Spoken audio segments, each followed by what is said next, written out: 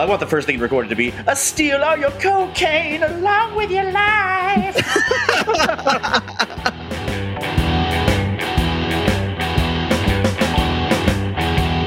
It's incredible. You may have made that. Yes, I think it is.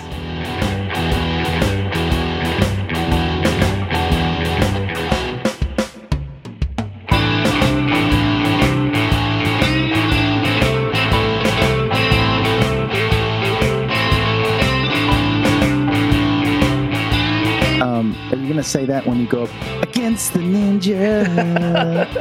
Yes.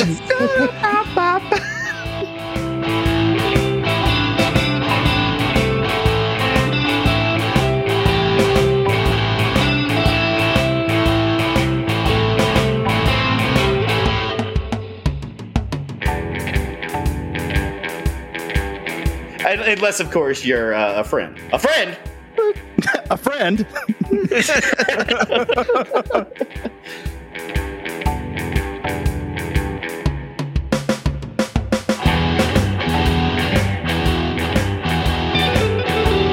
How long would you be a friend for? I guess if you had to ask and I had to think about it, eternity?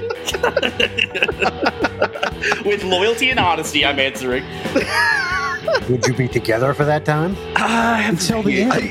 Yeah, apparently. You're forcing my hand. Yes, I would. As the Riff Tracks version said, these people are they have some speed 2 type thing where they're not allowed to be more than 5 feet apart at any given moment. Yeah. And that's for the grape clause, so they can feed each other grapes. The grape clause, exactly. And when you sign a lease, folks, anyone out there listening, look out for the grape clause. Now, YK Kim has to feed you grapes at any point. Is it? the 5 foot rule, apparently the 70s porn star and budget Oscar Isaacs get a pass on it. Exactly who you're talking about. The drummer and the guitar player, absolutely. I was going to ask you which guitar player, but only one actually played a guitar in there. The other one just kind of held it. That's sometimes. Oh yeah, sometimes just like took it off in the middle of the song. So while we're on the topic, I want to know how you get such good tone without being plugged into an amp. I haven't figured that out yet. That is the secret. It's you don't plug into an amp. That's the cleanest tone there is. Wait, there's no wireless system or anything plugged into the guitar. It's just that's how good. There. That's where all the budget of this small club went. It's future.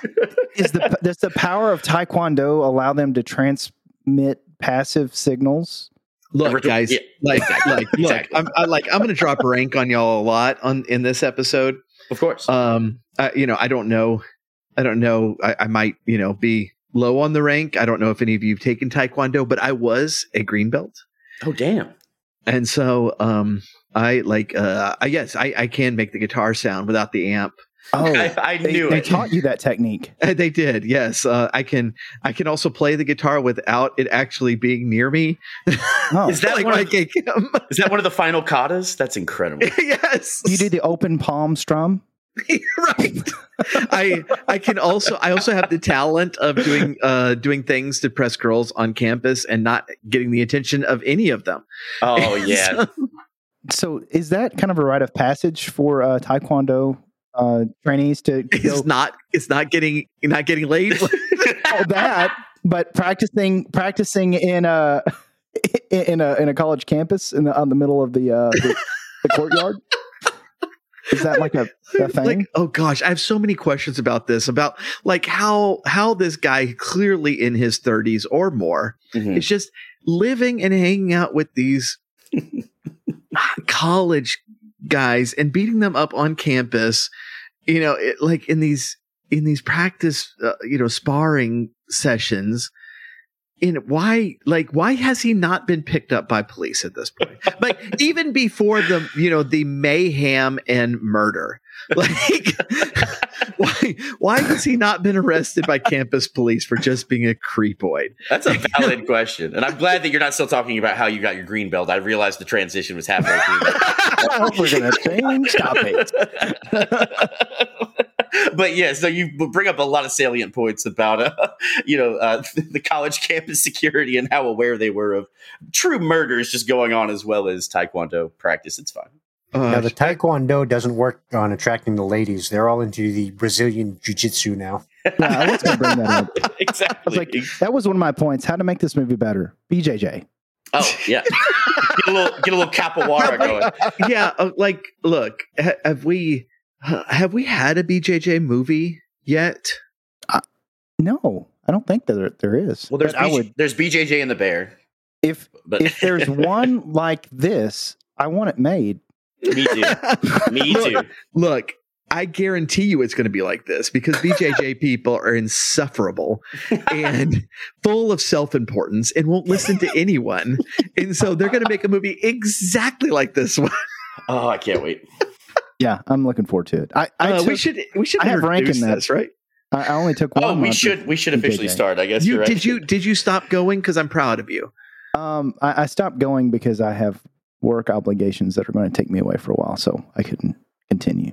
That's a cop-out. It kind of is. I want to go back. They keep calling you. It is like, Vader kid, like I'm down on the map. Oh, Matt, I want you to climb on top of me. We can wrestle. It'd be better than everybody. I told him the vocal fry on that. I told him I'd be back in 2 weeks, and that was like 4 months ago.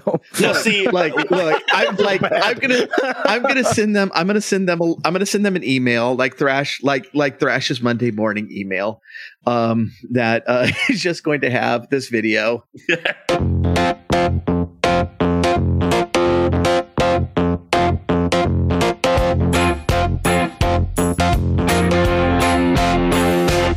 You're a cunt. Queued up. That was beautiful as well. Gosh, I love that clip. Can you call YK Kim and do that? And it plays, and he's like, "What? Goodbye." I would never say that to him. No. He's a treasure. He actually is. I was going to say that for later. Oh my god. Okay. Should we introduce what the hell we're talking about and maybe explain what the fuck the connection is to Miami? Yeah, it's just a preamble. We lost all the listeners. We probably should. You guys are the hosts, and the answer to your second question is drugs. that is the connection to Miami. The only Ninjas, one drugs, Miami. These are the Miami. Yeah, this is the Miami Ninjas. Yes. And also, ninjas love to be stealthy, right? So the vehicle of choice would be the loudest possible vehicle, motorcycles. Can I? Okay, I know this is farther in the movie. We're going to talk about it more. Yes, but they're like the ninjas are breaking out to go like attack the good guys. And they like try to do like the crouch run across the bridge, and they're like jumping over walls and stuff. And then they bounce on their little springy board. Like, why the hell don't you just take the fucking road? Like, do you have to go through the weird crap every time? Do you take the springy board with you? Like, it was a good attempt, but you should probably actually get to the fucking introduction. It's true. All right, this is our second great bad movie that we have watched. This movie is Miami Connection. And I can't remember whose suggestion this was. I had not seen this movie until this week. I've watched it twice.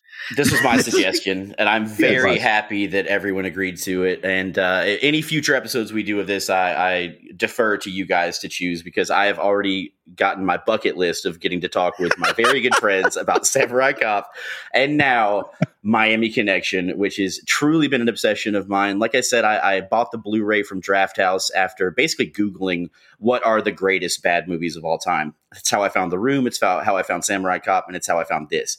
And it was lucky to do it in 2012 because that's how I got my movie poster and sleeveless tee that says Dragon Sound. And awesome. It's just beloved to me. I have watched this movie countless times. All right, so this is but easily a vanity project for this cat, YK Kim, who is a Korean Taekwondo master who came to America and found his way on a connecting flight to Miami, and made his way to Florida and opened a school. And as he's teaching a bunch of people, decided apparently to make a movie. My favorite part, though, is when he's talking about this, like in the one interview that I looked at, and y'all have looked at more than I have. The one interview I looked at, he was apparently discovered by this director, Richard Park, who he describes as having directed like a famous action director. And I don't know who told him that. Probably Richard Park. I think that had to have been that call. And this was mid 80s. This movie came out in 88. And so they didn't have IMDb at the time. And so I'm sure he couldn't look that up.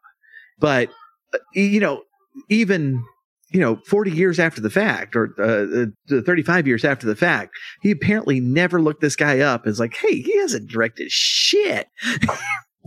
Yeah, in his defense, I did look the director up, and I couldn't find anything on him. I was right. wanting to research there's nothing. him. There's nothing on this guy at absolutely. all. And I think at some point in the film, didn't he leave, go back to Korea at some point? Did he? Yeah, I don't think he finished the movie with them. Oh, that's amazing. I may be wrong on that. So please, someone out there fact check me. But I read something like when he left, I was like, he left, and but the research doesn't talk about the director a lot. Well, this is the making of documentary. The only information I have on that is the cast just saying he was a no nonsense director, and apparently it was a very very unscripted movie. Another thing is the drummer. Yeah, isn't that crazy? The drummer, Joseph Diamond, YK Kim. Joseph Diamond was one of YK Kim's students, and he's the drummer in the movie.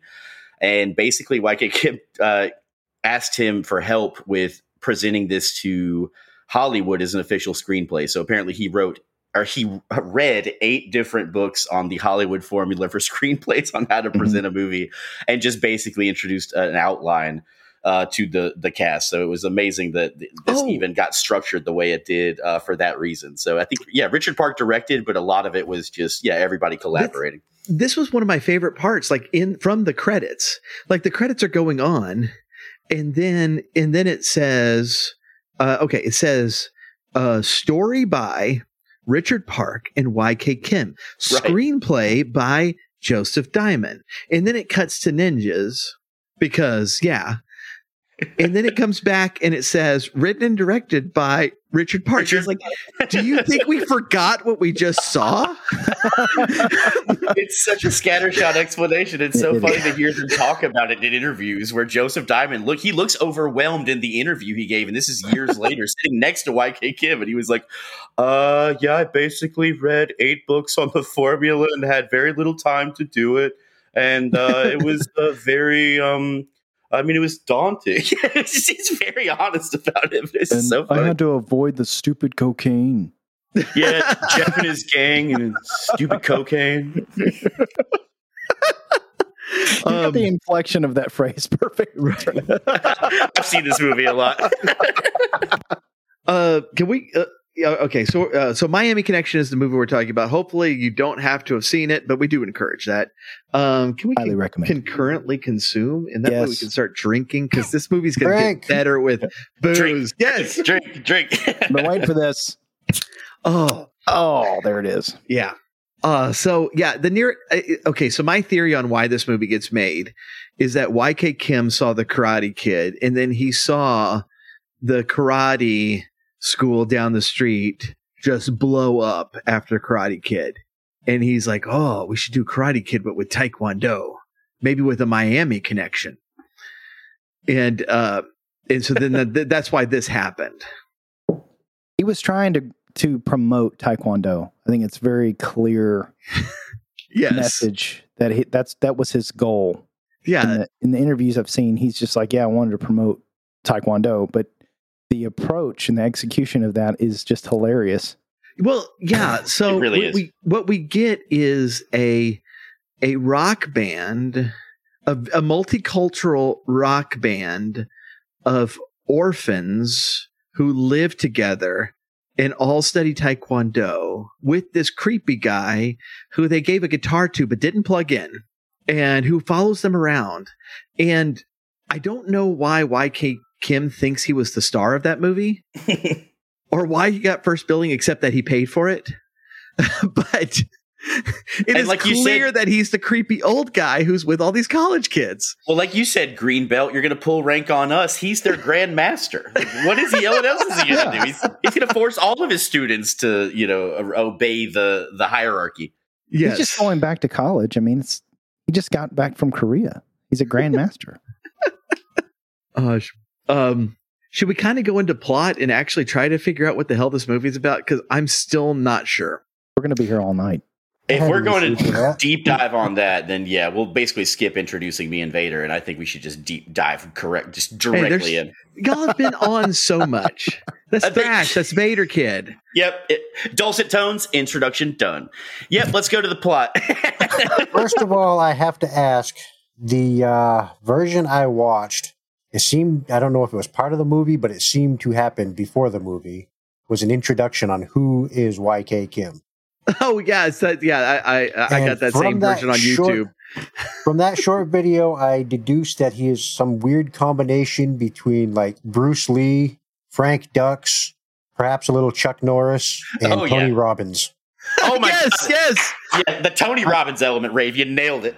So I think Rave makes a good point. You have before we get into this movie, we have to really understand who YK Kim is. He's a grandmaster in Taekwondo who came from Korea, and he wanted to make a movie promoting Taekwondo. English is not his first language. He's never directed a movie before, but this guy is a motivational speaker and a very strong influencer of people. And it's very impressive because he's got a lot of passion towards it. And like when I watched this movie the first time, I was like, this movie's very endearing, and I can tell these people are putting a lot of effort into it, but it's just not coming out right because they don't know what they're doing. Oh, yes. Exactly. And that's the heart of the movie. You're exactly right, Vader. It makes it very endearing. I completely agree. And like to spin off that. So just pulling from his Wikipedia article, because this is the, bastion of truth. He in Korea got made black belt at 13, and it says he's the youngest in Korea to do so, which is pretty freaking impressive. That is damn impressive. And I think all this, pretty much everybody in this movie is a student. Do I understand that right? The majority of the cast, all the extras, absolutely. Even Maurice Jim, he was a student in part of that family. But yeah, pretty much every single person is part of that Taekwondo school. Yeah, gotcha. So, the one thing we noted about the action scenes is the choreography.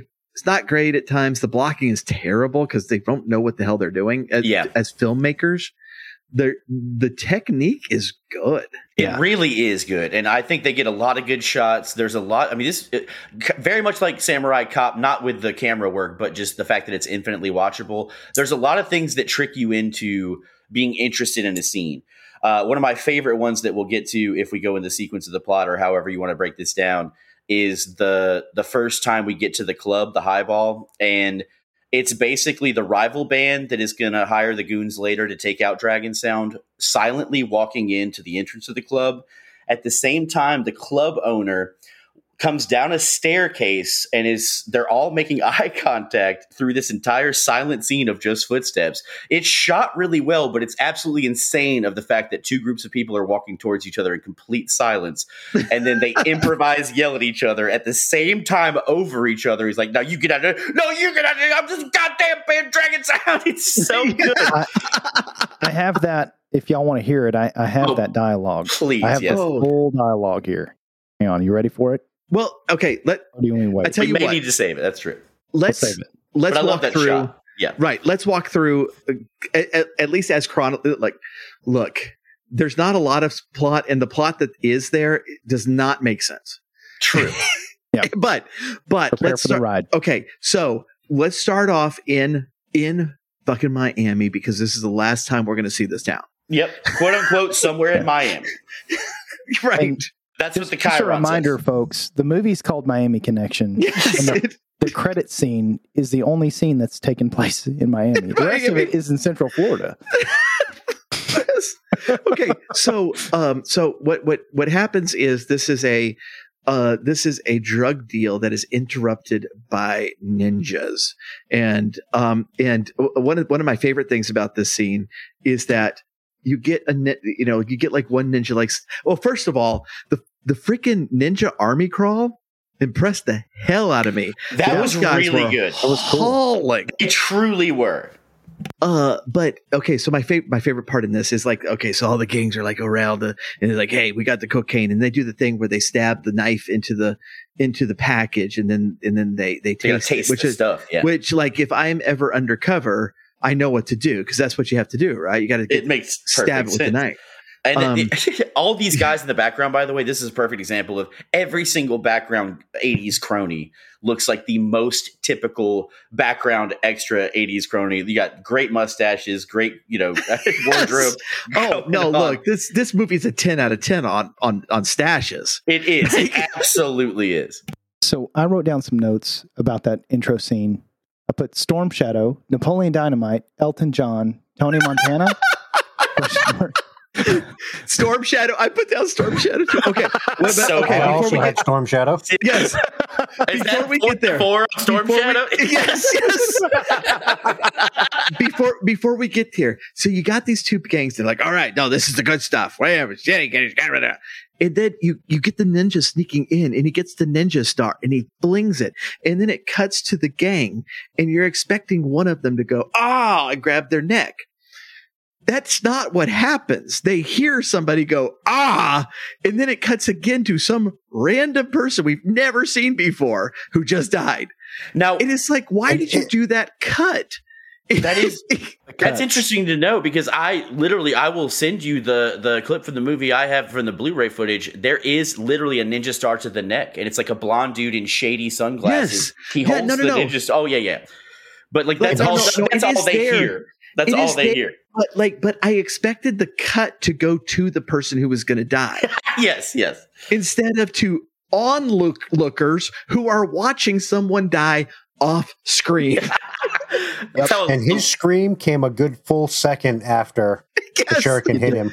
It did. And this is going to start the proud tradition of this movie of the most ridiculous death screams.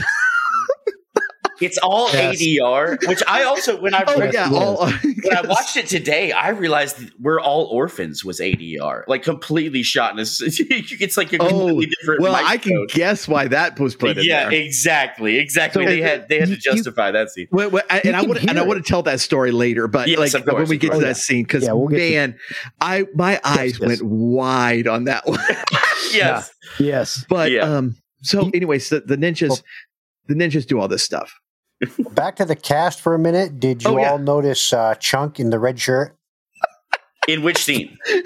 Oh, yes, Chunk in the opening scene. Absolutely. The cold open, 100%. Yeah. That dude looked like he was 14 somehow.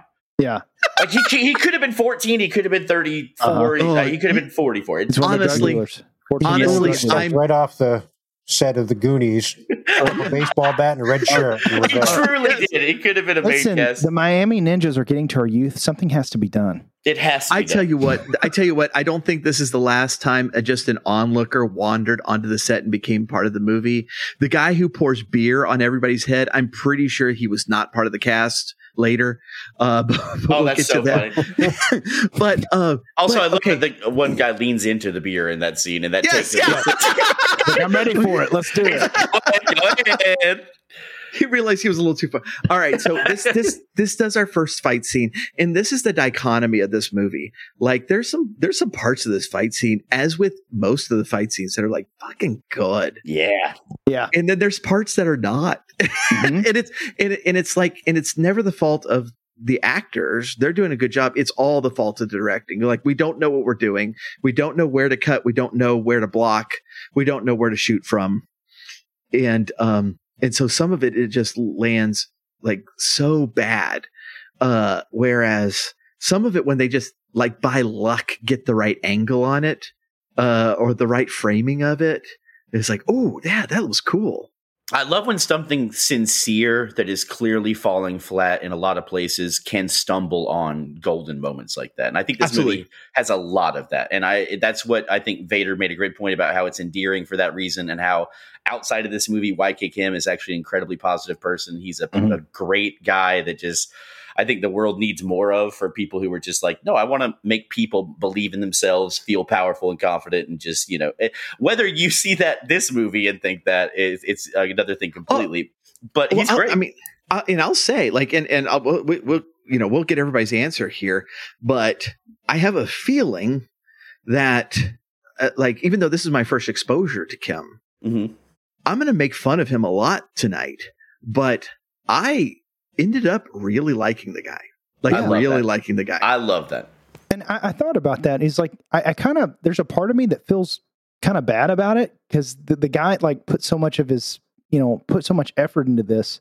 But it is what it is. His movie's famous. We're watching this for a reason, because this is so bad, it's so good, and it deserves everything. But it's still entertaining, in that aspect. But he's like a super, you watch his interviews and you hear him talk, and you're like, this guy's a great dude. Mm-hmm.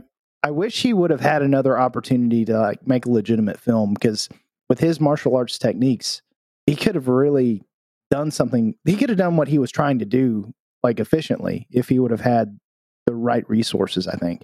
I completely agree. I think the magic of these movies at the end of the day is the sincerity, and also how that's so easy to make fun of, but also equally easy to respect the hell out of, because I'm like, to make that choice.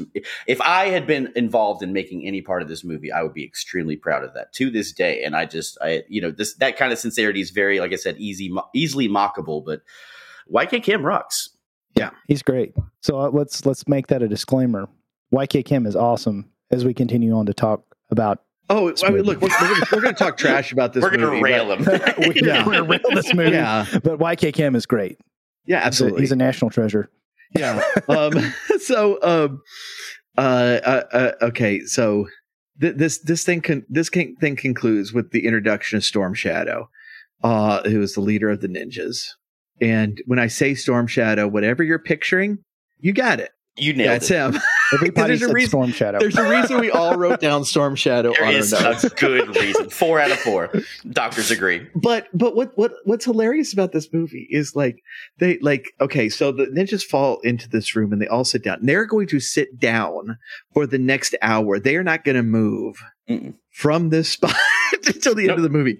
But Storm Shadow comes in and he's like, "Did y'all forget something?" Like all the fucking money. You forgot the money. What the hell? What kind of crappy ass ninjas are they? Yes. Why are they so bad? They're ninjas. Ninjas don't forget the money. That's why they win. Where's my money? Now, the song lyric that I've sang before this point is, "We'll steal all your cocaine along with your life." That never mentions currency. That's true. It is true. They picked up all the coke. So if I do have a comment about the opening scene to rewind just a smidge. No, please. Why was there powdered sugar underneath the ramen packets? That was a note I wrote. So that guy could use his sweet switchblade and his Pablo Escobar fedora, and he could taste that sweet powdered sugar. He's like, "Oh, I wish I had a strawberry." You know what my favorite flavor of ramen is? Sugar. Cocaine flavor. And it smells the best. I'm just going to pour this in and mix it up. You don't have to put the powder that comes with it on the noodles, right? You can put it on your own noodle. I thought that's what the flavor is. Like the people buying from these ninjas, man, these ninjas got the best Coke, but why does it smell like Oriental flavor? It smells like the blue ramen. This is an essence of beef imitation. And the ramen really gets you amped up. It really does. Oh man. All right, so we're gonna leave. We're gonna leave Miami. So for a while, that was the connection. That was the connection. We got the connection. By the way, the drugs. We're gonna head up to Orlando. Oh yeah, we gotta sell the drugs in that sweet club and college in Orlando. I need to note here because this is important. The opening credits is a very long rock song. Yes. And so it immediately goes into a club where our stars play a very long rock song. Yes. Like the first 15 minutes of this movie, 2/3 of it is just music. Have you guys ever seen Teen Wolf 2? Quick detour. Oh gosh, no. With Teen Wolf 2 with Jason Bateman literally has a 3-song montage that plays the entirety of all 3 songs. It is insane. I often think of that same thing, Techno, with the same kind of filmmaking where I'm like, oh, we're just going to have music for a while. All right, I'll hang out. Yeah. All right, so it cuts. If I'm getting things out of order, y'all please tell me. But like, it goes to this club, right? Mm-hmm. And the bad guys are coming in, and where Dragon Sound is going to start the first time we hear the song that we're going to hear 5,000 times in this movie. Yes. It's stuck in my head eternally. Here we go. Oh, it's such an earworm. It is. Friends through eternity, loyalty, honesty will stay together through thick or thin. Friends forever will be together. We're on top 'cause we play to win. They play to win, people. I wish I were a green belt in Taekwondo so I could have that tone wirelessly. I do need to. I'm going to steal this from Riff Tracks. I'm sorry, Riff Tracks. I'm not going to quote them directly in a lot of things, but the owner of the club introduces Dragon Sound, and he's very excited about it. And at Riff Tracks, they say, if they are half as cool as that guy with the white suit and his hair parted in the middle, we are about to get our asses blown off. That's fantastic. So I do have a question for you, Paul. Yeah. Is the Highball the coolest nightclub in Central Texas? Or is it the Double Deuce from Roadhouse? Yeah, because the man in the white suit said it was. He claimed it is. I'm inclined to believe him. I have so many questions about this club. Like, we're gonna keep having issues with the club, and the first one is like, I didn't notice this the first time because I didn't realize that this was the brotherhood of rock and roll orphan, taekwondo black belts. But the first thing is the bassist, who is as close to a main character as we really got. I'm sorry, YK Kim, you're not the star of this movie. Michael Phelps. But he's clearly wearing a red belt. It's true. And John's a red belt. They are wearing the pants of their dobaks, their uniforms, with their belts on, and they're shirtless because sure. Tless. Stuff. And I'm like, why are they wearing their Taekwondo uniforms to play this? And then I realized it's their bit. Yeah, this is a Taekwondo theme. When we get to the point where, they offer to write another Taekwondo song and then perhaps break some boards while they're doing Oh, yeah. So before what kind of tour? Let's break this down real quick. The hottest nightclub in Central Texas hires a Taekwondo band that sings songs about Taekwondo. Yeah. Yeah, and this is their house band. So like this one club of the is drug dealers are pissed off. Right. This club now is you keep so hot. Is it It has to be Florida, right?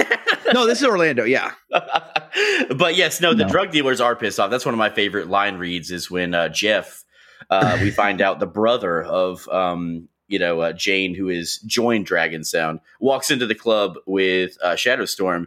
And he's like, hey, isn't that your sister, Jane? And he's like, yeah, that is her. I don't know what she's doing here. He's just the weirdest line read ever. Yeah, okay.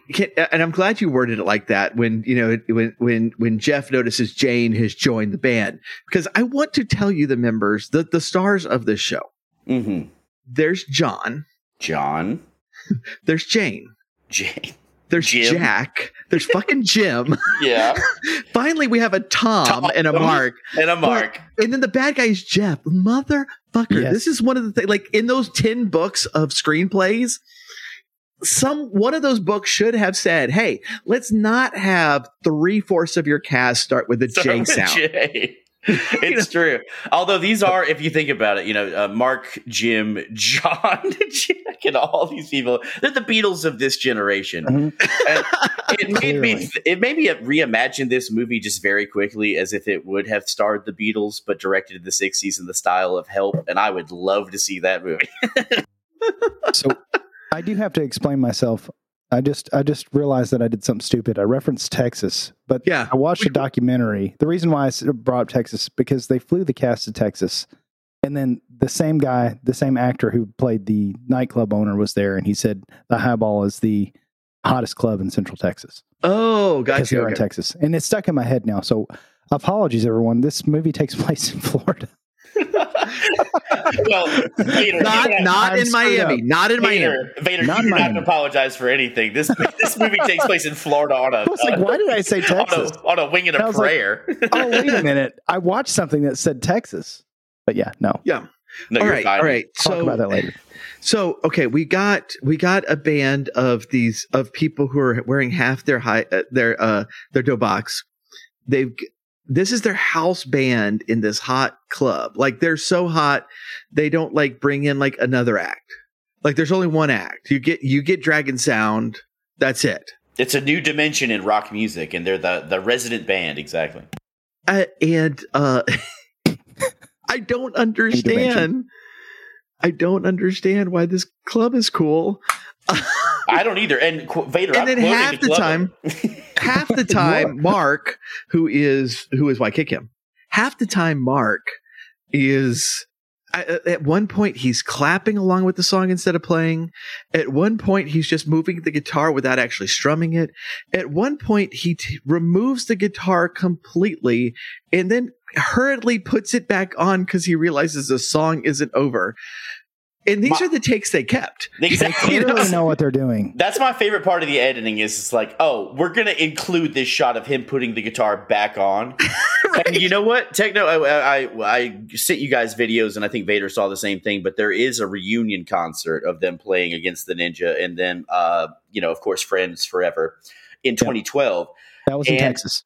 I want to send you guys that full video, or at least give you some kind of at least montage of how many people are tuning their instruments on stage while playing both songs, and it's incredible. Look, I mean, I forgot which one it was who actually wrote these songs.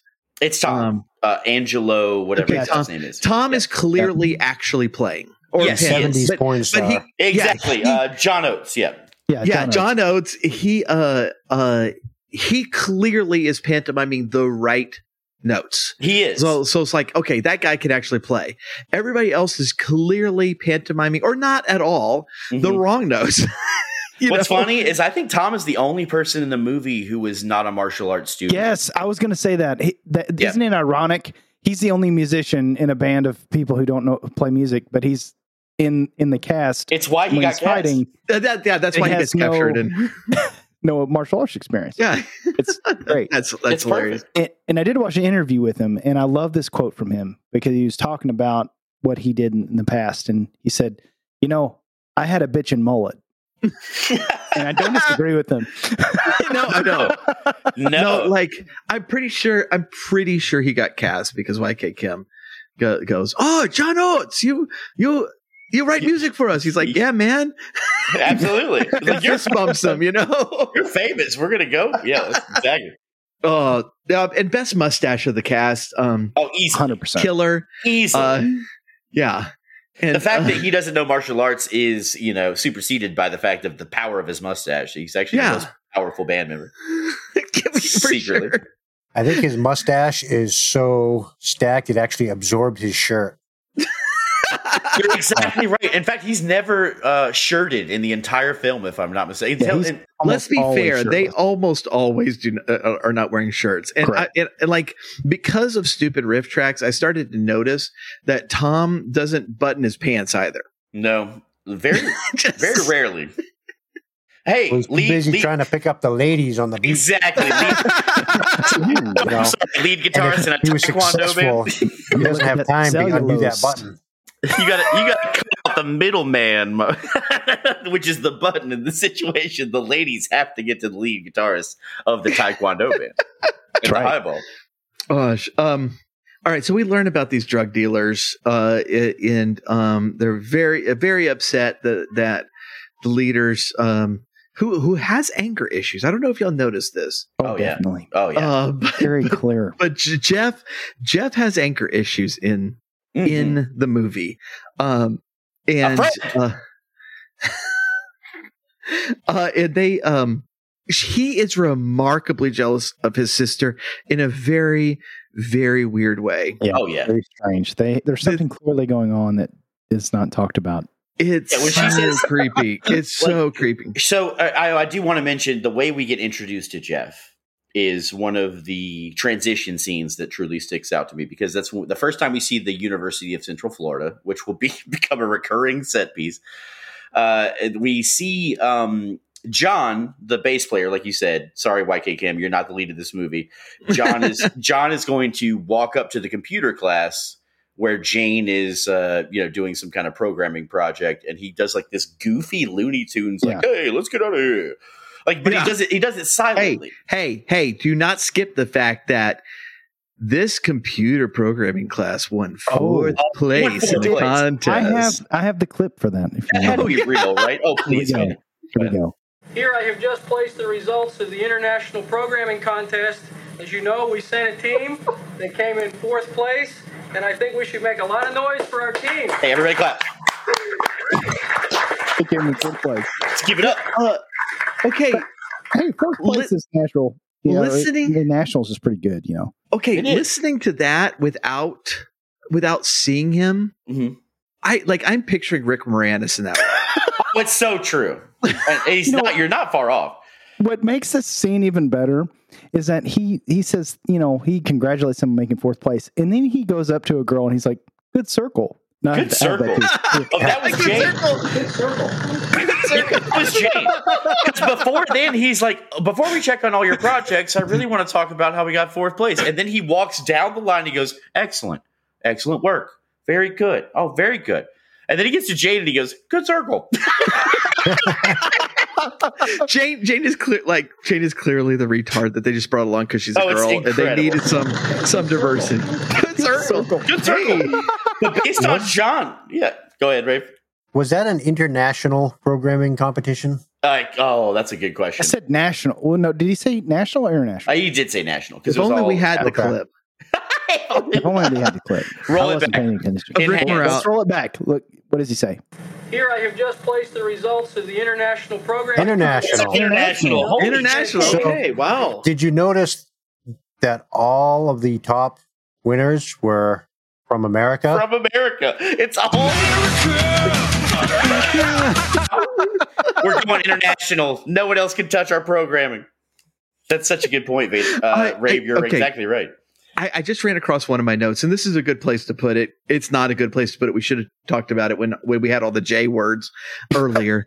But when we're talking about international, like, this band is so diverse. The thing I was thinking about was, like, what this really looks like is like this is a season of MTV's Real World. Yes, where all the people in the house decided to form a band. It's so true. Yeah, and they only one talked about how international they are. Yeah, no, they have this whole thing. That's my favorite. Yeah, one of my favorite line reads is like, "Oh, we could take over the world with Taekwondo," and he's like, "Hey, speaking of taking over the world, we should do a tour. What kind of tour? A world tour. World tour. Like, we get to walk us to there. A world tour after they're the house band for the shitty club. Yes, now they're planning to do like they go to Ireland. And Israel, and Korea. It's places where Italy, yeah. To places where their families are from, so that they can play a show and then go to the local Taekwondo places to promote world peace. It's the best. And I also the member of the band pitching this is the drummer, which Vader commented how I had the intonation before. I love the way he says Ireland. instead of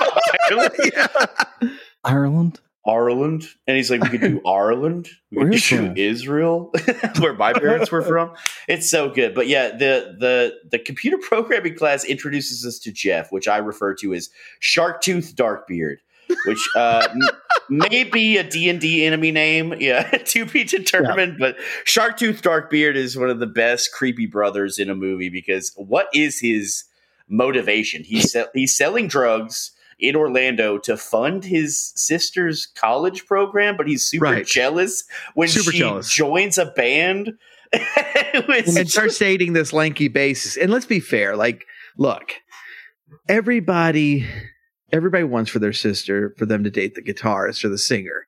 Nobody wants their sister dating the bassist. That's pathetic. You gotta aim higher. You have to aim higher. and this creates animosity with her. Oh, throughout Orlando. The film. And I can't wait for the end of that story. That arc. Yeah. She has a quote, and I love this because it's beautiful. I'm gonna play it for you guys, but she talks about her brother. Oh, that's what I'm talking about. What? You don't like your own brother? Why? Well, I can't really explain it. I just don't like him.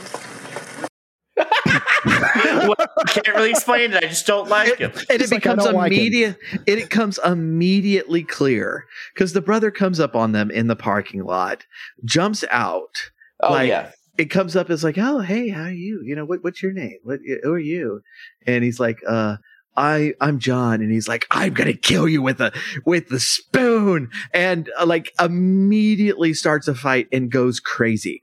And you're what the hell is going on? That dialogue is great. Whenever you keep hearing me shout a friend, like whenever I shout a friend, this is the scene we're talking about. Yeah, she's like, you have a friend. I have it. Vader has it. Let's go. Yes, Vader. Here we go. Jeff, this is my friend John. Well, Jeff, I heard a lot of good things about you. Where'd you find this son of a bitch? He's a friend of mine from school. A friend?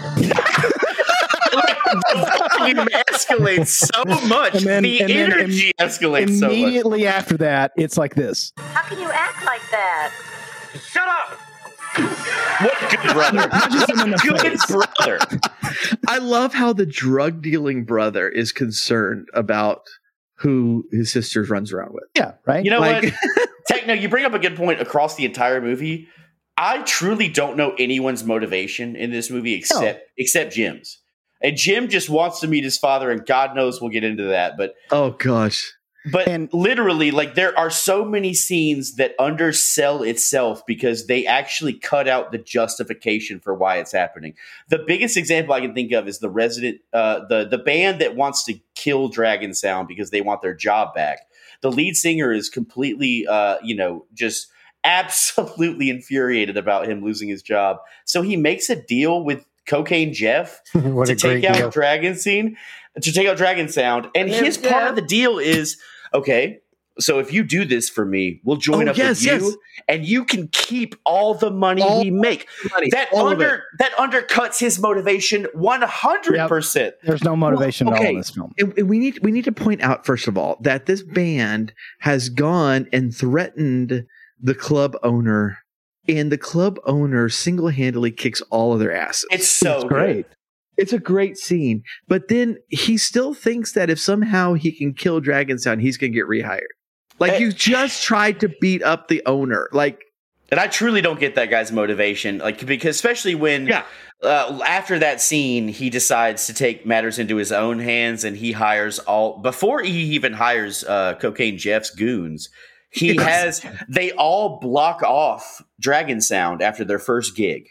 After this fight. Yeah. Oh, where's that quote? I wrote it down because I loved this so much. And so he comes up to them and says, because of you, I lost my job and got my ass kicked. Exactly. Got my ass kicked. That's not what you say when you're starting a fight. No, you don't point out that you just got beat up. So that was not their fault. You got beat up by a club owner. I do need to read my description of Jeff real quick. Yes, please. That's awesome. Sharktooth Darkbeard, you mean? No. Well, yeah, the same person. But I wrote down BDU pajamas and a raptor claw earring. I love that you chose raptor. That's good. Gosh. He's just over the top. He is. He truly Yeah. is. So he decides, all right, I'm going to hire all these goons and we're going to beat them up on the street. And now He's dressed also, if you want to picture this scene, just imagine this guy looking like, have you ever seen the music video for Come On Eileen by Dexy's Midnight Riders? Yeah. He's dressed exactly like that with the red kerchief on the neck, like the black sleeveless tee. He literally looks exactly like Dexy's Midnight Riders, which I imagine is the band that is fighting Dragon Sound. Yes.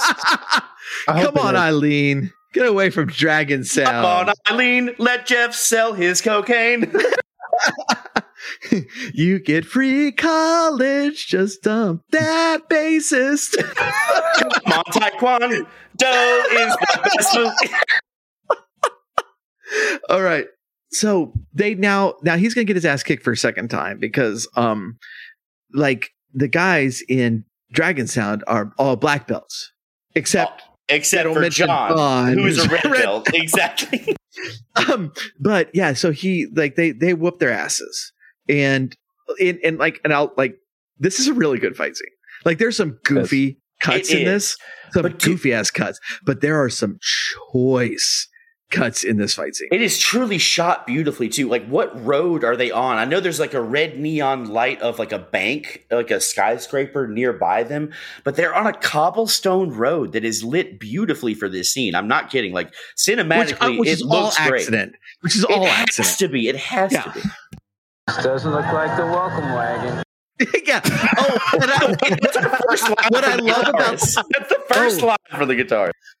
What I love about that line is like that would make sense if they're driving up, but he doesn't say that, and like everybody's out of the cars and they're already threatening each other. Yeah, it's like it's well, yeah, like we're past that. Like, did you just think of that? Like, you're like, man, like 2 minutes of, man, I got to think of something clever here. Actually, yeah, it's a great point, Techno, because this is basically like hitting the Warriors level of like gang members coming out of every nook and cranny on the street. It really did. There's like Warriors about to come out to play, and then the first line read we get from Angelo, the only non-martial artist in the film, is looks like a welcome wagon. And this is and we mentioned the beer guy before, and this is why I think that this guy just wandered on set, because they're having a pissing contest, chest puffing, they're just like, oh yeah, I'm gonna beat you, and you're the reason I lost my job, I got my ass kicked, and all this stuff. And then this drunk guy's like, I want some beer, and he just kind of saunters over, and like all action stops. He's like, hey, have some beer. And he pours it on the first guy's head and the second guy's head. Then he leans over and the third guy's like, okay, you're going too long. Let me put my head under it. And lean into it. Exactly. That's the take they kept, as we will stress throughout this film. I love that so much. I thought that the dialogue that YK Kim and the bass player John had with the previous band member was great. And I've got that too. Hang on. Yeah. Listen to me. I don't want to have any trouble. I just get the job from agent. Don't bother us. Don't bother And us. once we go to the club and talk to the owner. He gave us a job. We just worked there, It's nothing to do with us. It's nothing to do with us. Oh, I I'm love getting that. strong Rocky vibes from him. Yes, absolutely. Absolutely. It's nothing to do with us. Nothing to do with us. I love that. I love that first line from YK Kim. Listen to me. Listen to me. It's incredible. His line reads they're mostly ADR, but they really do work. This is why YK Kim is not the star of this movie. Exactly. Cutting back very quickly to the Jeff parking lot scene that we referred to about 10 minutes ago. He basically confronts Jeff in that scene before all shit breaks loose. And he has this great, he's like, I'm not afraid of you at all. It repeats itself. It perfectly. Are you ready? Please, Vader. Yes. Here we go. You don't scare me at all. I knew There's some misunderstanding. I'm glad we have a soundboard. Goodbye. He is basically like the AOL mail program voice you used to hack your system with in like the late 90s. Like, I want this to sound different. Dude, like I had a Korean, like my master in Taekwondo. Did I mention I was in Taekwondo? You did. I think briefly. My master and my kids are doing Taekwondo now because I like it so much. But cool. they have an American teacher. My teacher was a Korean immigrant, and like if he made a movie, this would be exactly the same movie that he would make. And I mean that as a compliment because the dude was really cared about people, about peace and all these things. And he would also be incompetent in film, but it would be this movie with him in it. That's a beautiful mixture. I love that. Yeah. Kind of Gosh. So great fight scene. Like, my favorite shot, and I sent y'all a screenshot of this. This is really cool. Like the two fighters were in silhouette and there was a bright light behind them shining on them. It was like gorgeous framing. And the choreography and the blocking was really good in that scene. And their motions were really, really spot on. And then it immediately cuts to, I think it was the bassist guy just doing like the goofiest trip ever. And and then it immediately cuts to, it was the drummer. And then it immediately cuts to just a nonsensical, ridiculous scene that was amazing. Yep. But all in all, like, I think we're going to say this pretty much every time. All in all, despite some major, like, just flubs and bad blocking, the fighting was good. The fighting is good. And I have to disagree on a lot of the fighting. Okay. A lot of the swings were blatantly way above. Yep. Oh well, yeah, but that's what I mean by blocking, because that's a blocking issue. Like the director should be the one that's taking care of that. Exactly. So that was my point. My perspective is the moves in this, the technique, like you said, Techno, are good, but the way that they shot the angles, the angles, right? The angles are wrong. Off. Because they don't know what they're doing. They know martial arts, and it's very clear they're really talented, but the angles that they get are just, you can tell they're not making contact. Yeah. And most of the time, some of them they do. It's like, okay, yeah, they're actually, I think they're actually hitting them in some points. There are a few cuts where, the scenes in the street fight, especially like we're talking about with Dexy's Midnight Riders, John, the bassist, definitely connects to the chest with like a roundhouse kick. Exactly. Yeah. Like, there's a few that don't whiff, but Rave is right. Kenning's exactly right. There's a lot of shots due to the fault of the angles and the cinematography that do not really keep the magic suspended, because you can definitely see the whiffs very clearly. The only worst angles I've seen in a fight scene are coming out of the several $100 million Star Wars projects. Amazing. You're exactly right. Well,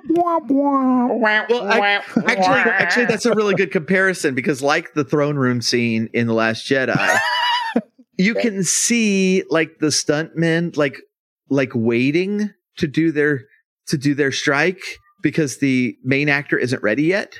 And if you watch The Last Jedi, if you watch that scene, you can see the stuntmen having to kind of pause and step back because the actors are losing the count. They're behind. And so they have to like twirl. This is the favorite thing to do. They twirl their sword another time in Last Jedi.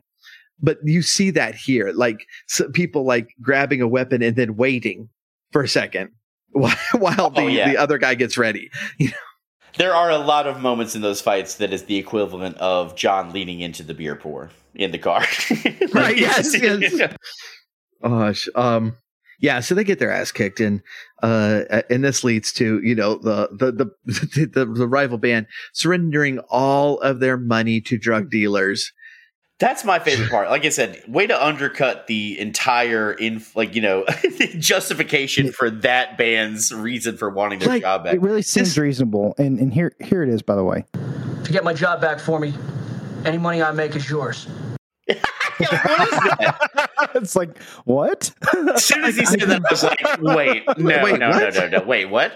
Like, yeah, and this is the main problem with this this movie where you're talking about like, okay, this band of multicultural taekwondo rock and roll orphans are taking on biker gangs and ninjas, and you're like, oh really? Like, did they stumble upon a murder or take out something? It's like, no, they got a job at a club that another band wanted. That's the plot of the movie. That is right it. There is they took out an international drug ring with ninjas.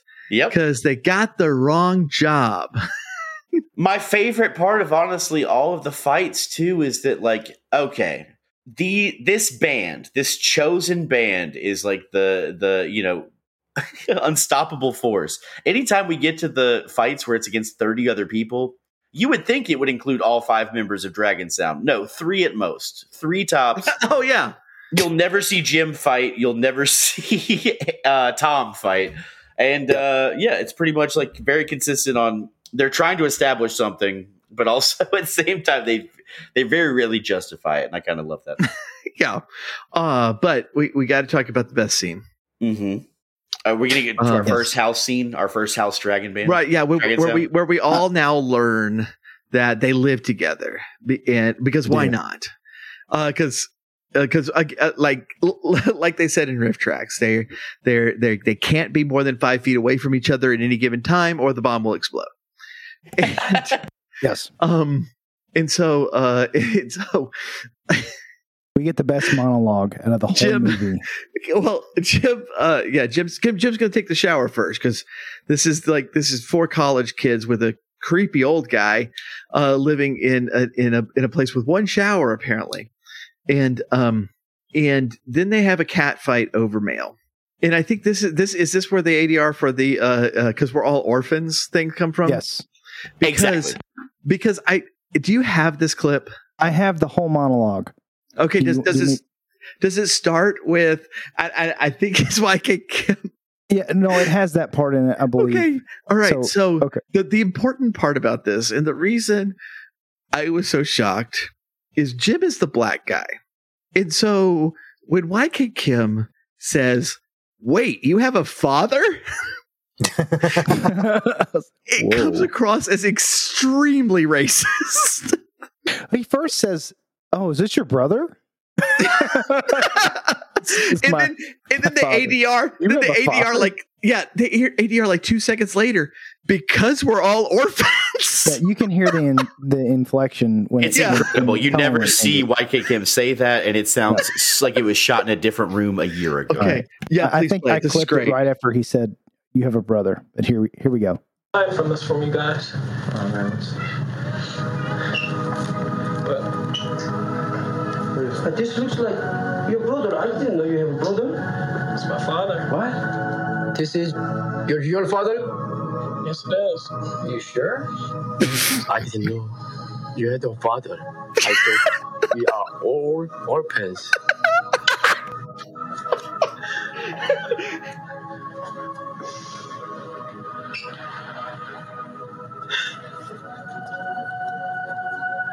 It's just so awkward. My mother was Korean. And everybody's in the background going, can I leave now? She gave me this picture when she was real sick. I was only 9 years old. They say that they loved each other and they were real loyal. Real happy. Talking after it drops, so I'm sorry for whatever technical issues. That is weird. Yeah. I heard Rave say he probably closed the goddamn window, and he sounded so mad at me. I felt terrible. Look, Thrash, if you don't want people to be mad at you, then quit fucking up. I know, it's so hard. That's what she said.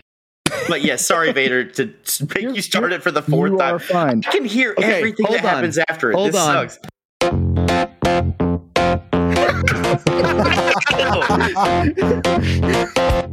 Okay, all right, let's go ahead. All right, here we go. Hide from this from you guys. Here it comes.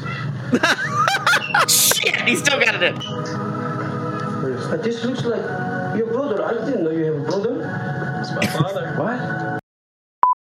Switch USB ports while we're in the middle of fucking recording. No, not Hey, hey, Thrash. You know who hasn't ruined this recording over and over again? These nuts. Oh, damn it. It sucks because I was still able to hear every single "you're a cunt," and I deserved it.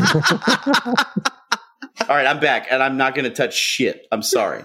Orphans. All right, take 2. 0.6. We are all orphans. We're all orphans. You had a father. I thought we are all orphans. It's the best. Really? It is the best. That's going permanently on my soundboard. This I'm just making sure we don't crash again. Thrash is just staring at it like, don't. I'm No. like, please, God, don't. Okay, I'm gonna try this for the 4th time. I think it's 5th, probably at this point. 5th. Okay, fingers crossed, everybody. Here we go. Hide from this from you guys. I'm getting to a point where I can memorize this scene. It's my father. What? My father. This is your real father? Yes, it is. Are you sure? I didn't know. You had a You father. sure? I thought we are all Oh, orphans. what the fuck? Son of a bitch, Thrash. Thrash is like, no, USB port.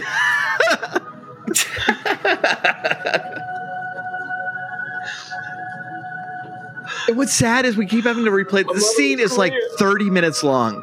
It's pretty Oh, long. my father is Black American. That's what she said. She gave me this picture when she was real sick. I was only 9 years old.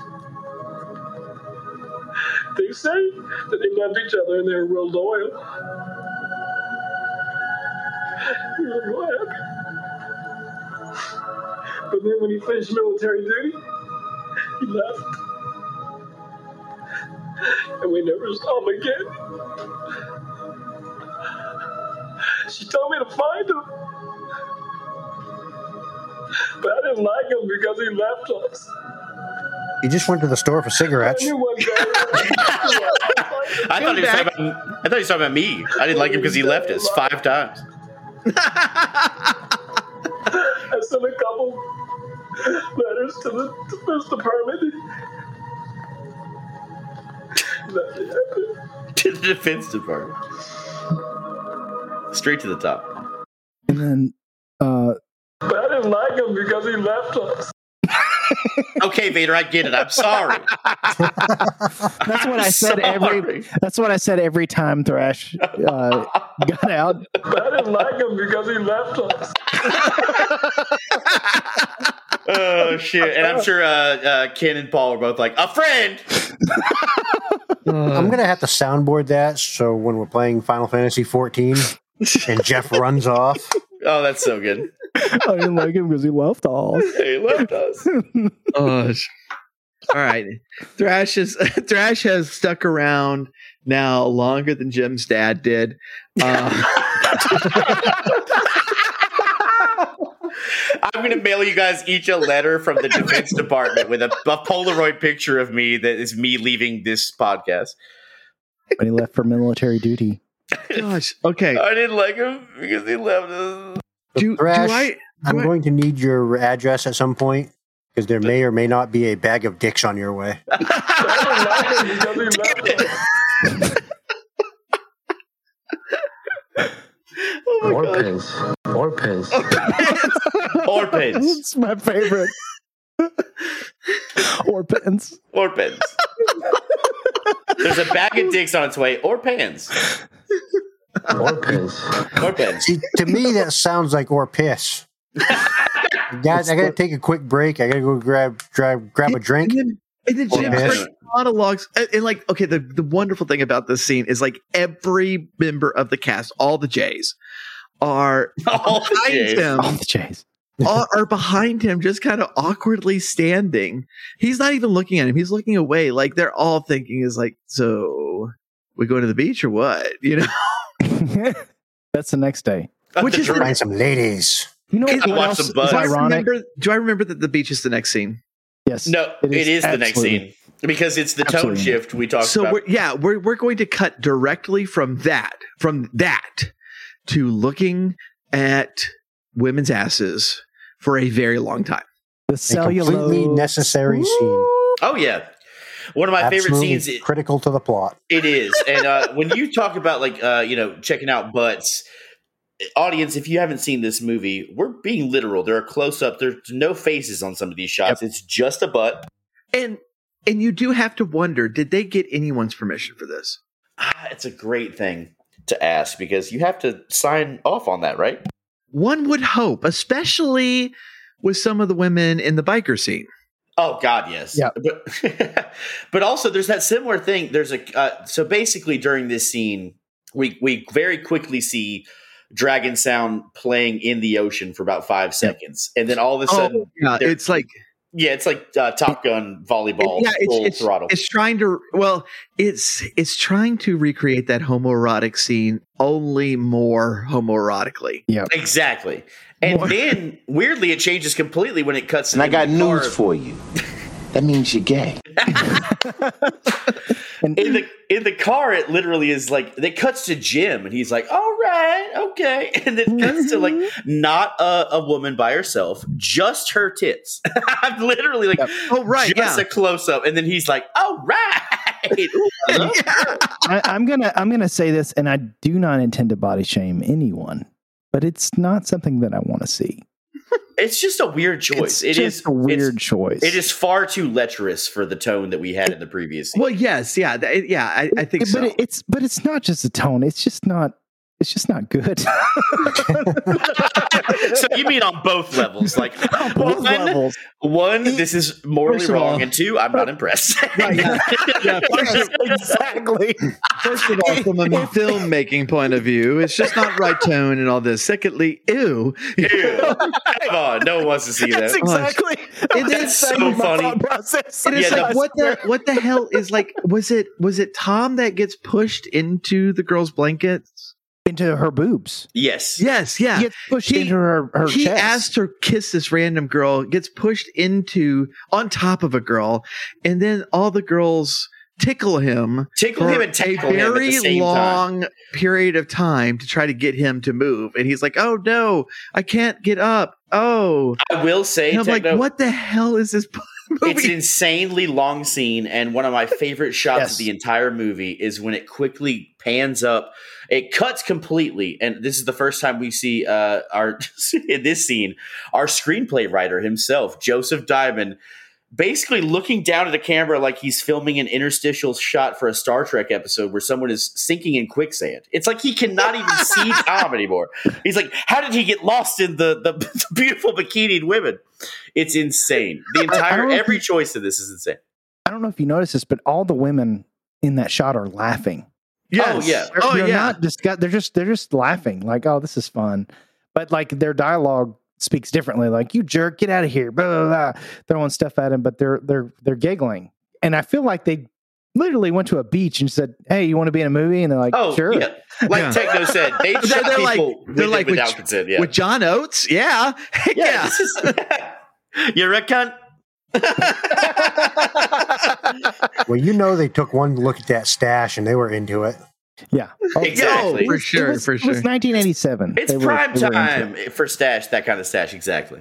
He's like, oh, it's a little time for 3-on-1, and they're like, that's not how the song goes, man.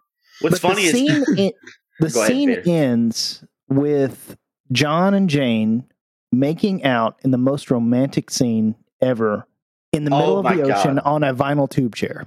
Now, do you think I have two theories on this, Vader? They were either so horny that they set up the chair mid-tide, so they're in 3 foot of standing ocean water while they're making out, or they have been making out for 3 hours and the tide just took them away. Yes, the tide just changed. They set up that chair. That's the real point. That's the alternate ending to this that I wasn't able to see because I didn't want to pay for it. It's like 4 days later they appear in Connecticut. Yes, exactly. 100%. That's incredible. And then they go to an airport there and like, yeah, we need the Miami connection, please. Thank you. And they're like, that's the movie name. Yay. They said they did the thing. Was that where Jim's dad was flying in from? Miami? Oh my God. Now that is was the it? actual alternate ending. That's Now, if you guys want to jump ahead, we're not going to get too far, but actually, yeah, there's not much plot left. There's not much. Like we can go through this pretty quick. Let's save the alternate end because I want to know what I want to know when we get there. Yeah, because All right. something happens that the audience is not aware of yet, so we do need to save it. Okay, so we're getting to the point where, like, okay, now cocaine gang is involved. The biker gang's involved. They're gonna whoop up on some Dragon Sound ass. They'll steal all your cocaine along with your life. Absolutely. and so then they like they're gonna like we're gonna meet them like at the spot. And so I think it's John wears a tucked in polo for their fight. Yeah. He's the red belt, by the way. Obviously. Again, we get just a random fight scene where they whoop everybody's ass. But one of my favorite lines is at the end of this, where the cops come and chase everybody off. And the cops are like, like, what happened here? And the other guy's like, it's like, it looks like gang activity. And one of them, let me see if I can find it. One of them says, yeah, we need to get the gangs out of Central Florida anyways. Exactly. Anyway, let's get out of here. And it's like, well, that's not the way to get rid of the gangs. No. Is getting out of there. It's like looking for clues and shit. Yeah, avoidance is not solving the problem. The gang is not going to leave if they can figure out, we can just outrun the cops every single time. And that's the one. Wait, Ken, was that genuine? You said you wanted a beer break? I didn't realize. I didn't hear you. I'm sorry, man. No, I was referencing the or piss. That's what I thought. Oh. Vader, I don't blame you. Vader, do you want a beer break? I'm good. I'm in close. I could just go grab a beer. Yeah, as long as I'm not going to touch my laptop at all. I'm going to touch my microphone, not my laptop. I just imagine Thrash's hands just hovering over his equipment. My hands are shaking right now, Vader. I'm terrified to move. Thrash, whatever you want to touch. And I got news for you. That means you're gay. Well, right now, all I want to touch is a good beer and a good cigar. So if that makes me gay, well, damn. I just want some close-ups on some cellulose, man. Absolutely. Now, Vader, you were just complaining about those shots on the beach scene. Oh. He's growing on me. He's overcompensating because we're throwing out the sound clip. So that means you're gay. He's like, no. I like the cellulose ass. Let me redact my previous statement. I've drank enough to admit that I enjoyed that beach scene. And guess what? Okay. That means you're gay. Yes. That was not a soundboard, by the way. I had no idea. Yeah, I nailed that. I see. Let's take a break. Okay. Okay, during the break. How do you guys put up with me? This sucks. During the break, I found a TEDx talk, The Art of Shred Guitar by Angelo. Oh. Are you serious? I am serious, from 2022. What? The Art of Shred Guitar. That recent? Yeah. Oh, he's all gray haired and stuff. Oh, yeah.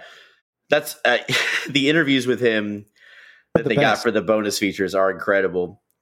Because he actually calls Joseph Diamond out for stealing his improv lines. Yes, he does. He's like, sorry, So, Joseph. He goes, but every time I did an improv line, he would steal it from me. And I was like, I had to come up with something new. he talks about it's all jointed with the fact that Joseph Diamond's talking about that he had to piece the screenplay together off of the very loose story that YK Kim and Richard Park had in mind. No, you shut your mouth. This movie was written and directed by Richard Park. You're right. What am I? I'm speaking apocryphally, of course. But yeah, his interviews are incredible. Where he's clearly like, I didn't know what I was doing fighting wise, but clearly they needed a trained musician for some of this stuff. So he has such a holier than thou attitude. Yeah. He actually refers to the scene we just talked about before the break, where he gets tackled by the bikini women, as one of his fight scenes. He does. He's like, I do my move. I do my move, my signature move. And the move is the screenshot you sent to Discord, Techno, where he's doing his muscle pose jiggle in the convertible standing up. Yeah, that guy's awesome. So the fact that there's a TED Talk with him about the art of shred guitar, I'm going to watch that. Yeah, right for this. He is totally the stigma of what you would think of a lead guitarist being. Absolutely. Awesome. It is the best. Gosh. I relate to that. Yep. Oh, okay. All right. Okay. Going back to this fight, because there was one other part that I really liked at the beginning of this fight. Like, they're driving up, like they've been invited to this fight, but like there's this. Yeah, I'm back. Yeah, hell yeah.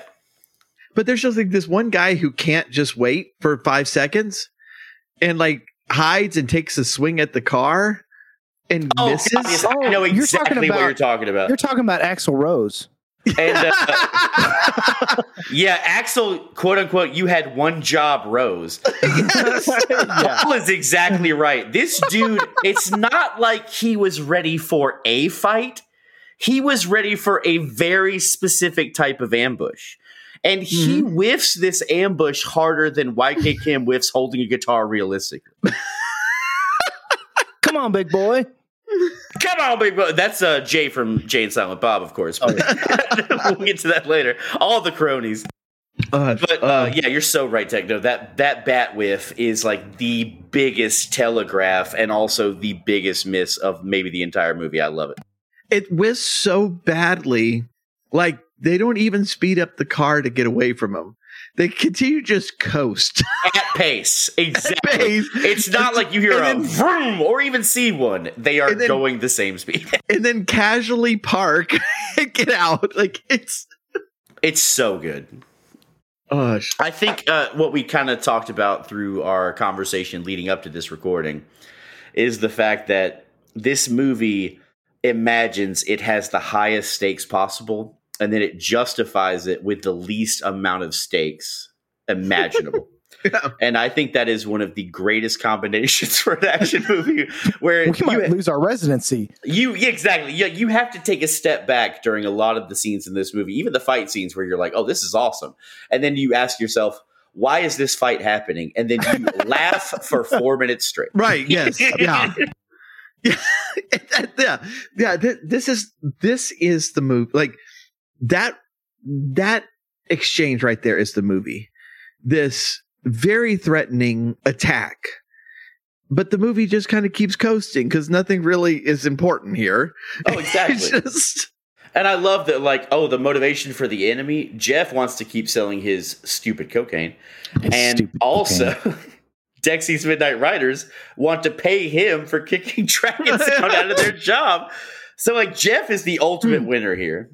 A job they're never getting back because they attacked the club owner and got their asses kicked. Their asses handed them, which they fully admitted to Dragon Sound, as you said. At the beginning of the fight, in the trash talk portion of the fight, I just got my ass kicked.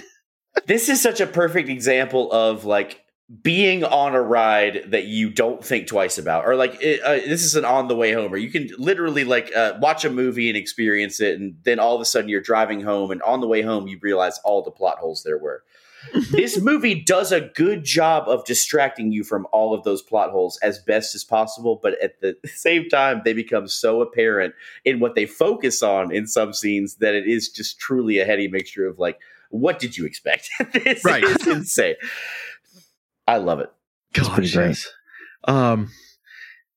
Is there anything we need to actually tackle in this fight?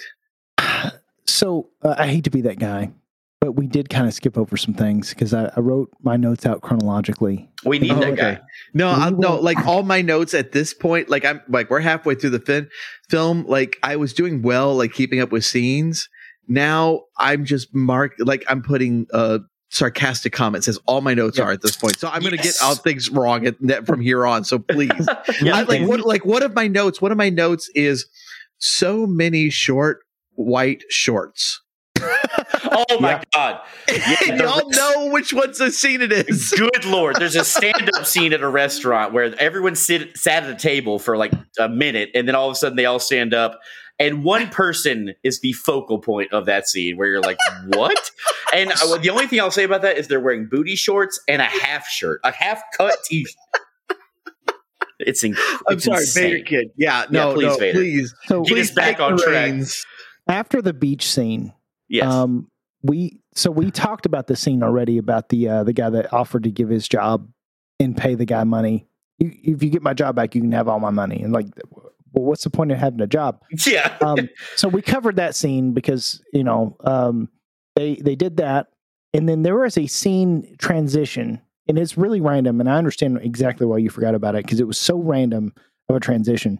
But they went to the University of Florida, also known as the Big FU, to perform their that was the martial demonstration arts. scene. The training, yeah. Yes. Oh my gosh. What And the that fuck was an was that important scene? scene.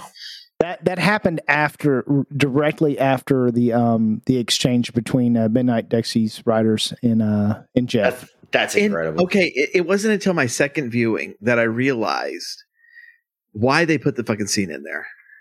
And it was to telegraph how he was going to defeat The knife Storm Shadow. approacher, Storm Shadow, Yeah, that's exactly. total Yeah, Chekhov's gun. Are you kidding me? That scene had a point? Ken is exactly right. Ken is exactly right. Chekhov's gun in Act 1. You have and to fulfill that I in will Act 3. give them credit for that because I noticed that callback too at the end of the movie.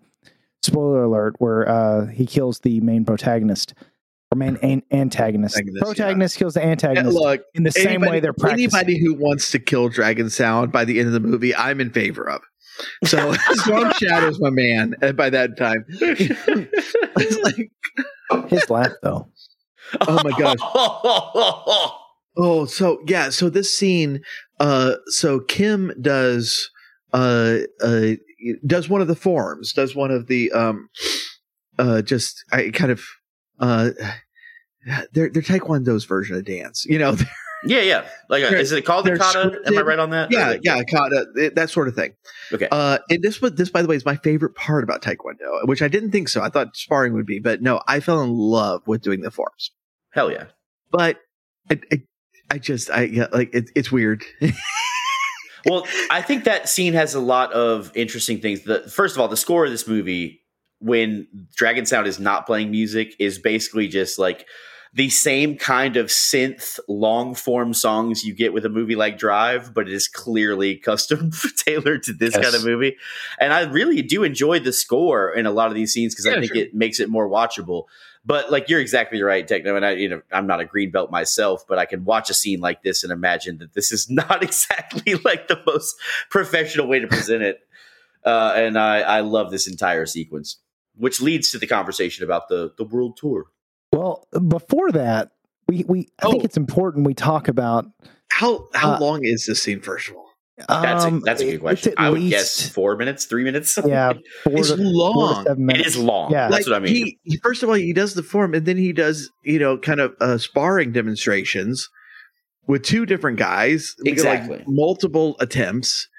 It is like, the fuck is going on here? It's so long. Like, it's clearly filler, but at the same time, it's like filler with purpose. This is the recruitment. Like, this is the recruit. This is the now come join our Taekwondo. Yep. So you can have fun like this. Smell my foot. Oh my gosh! We haven't even brought up "Smell My Foot." No, which was Paul's joke. I don't want to steal. And the second time was far worse.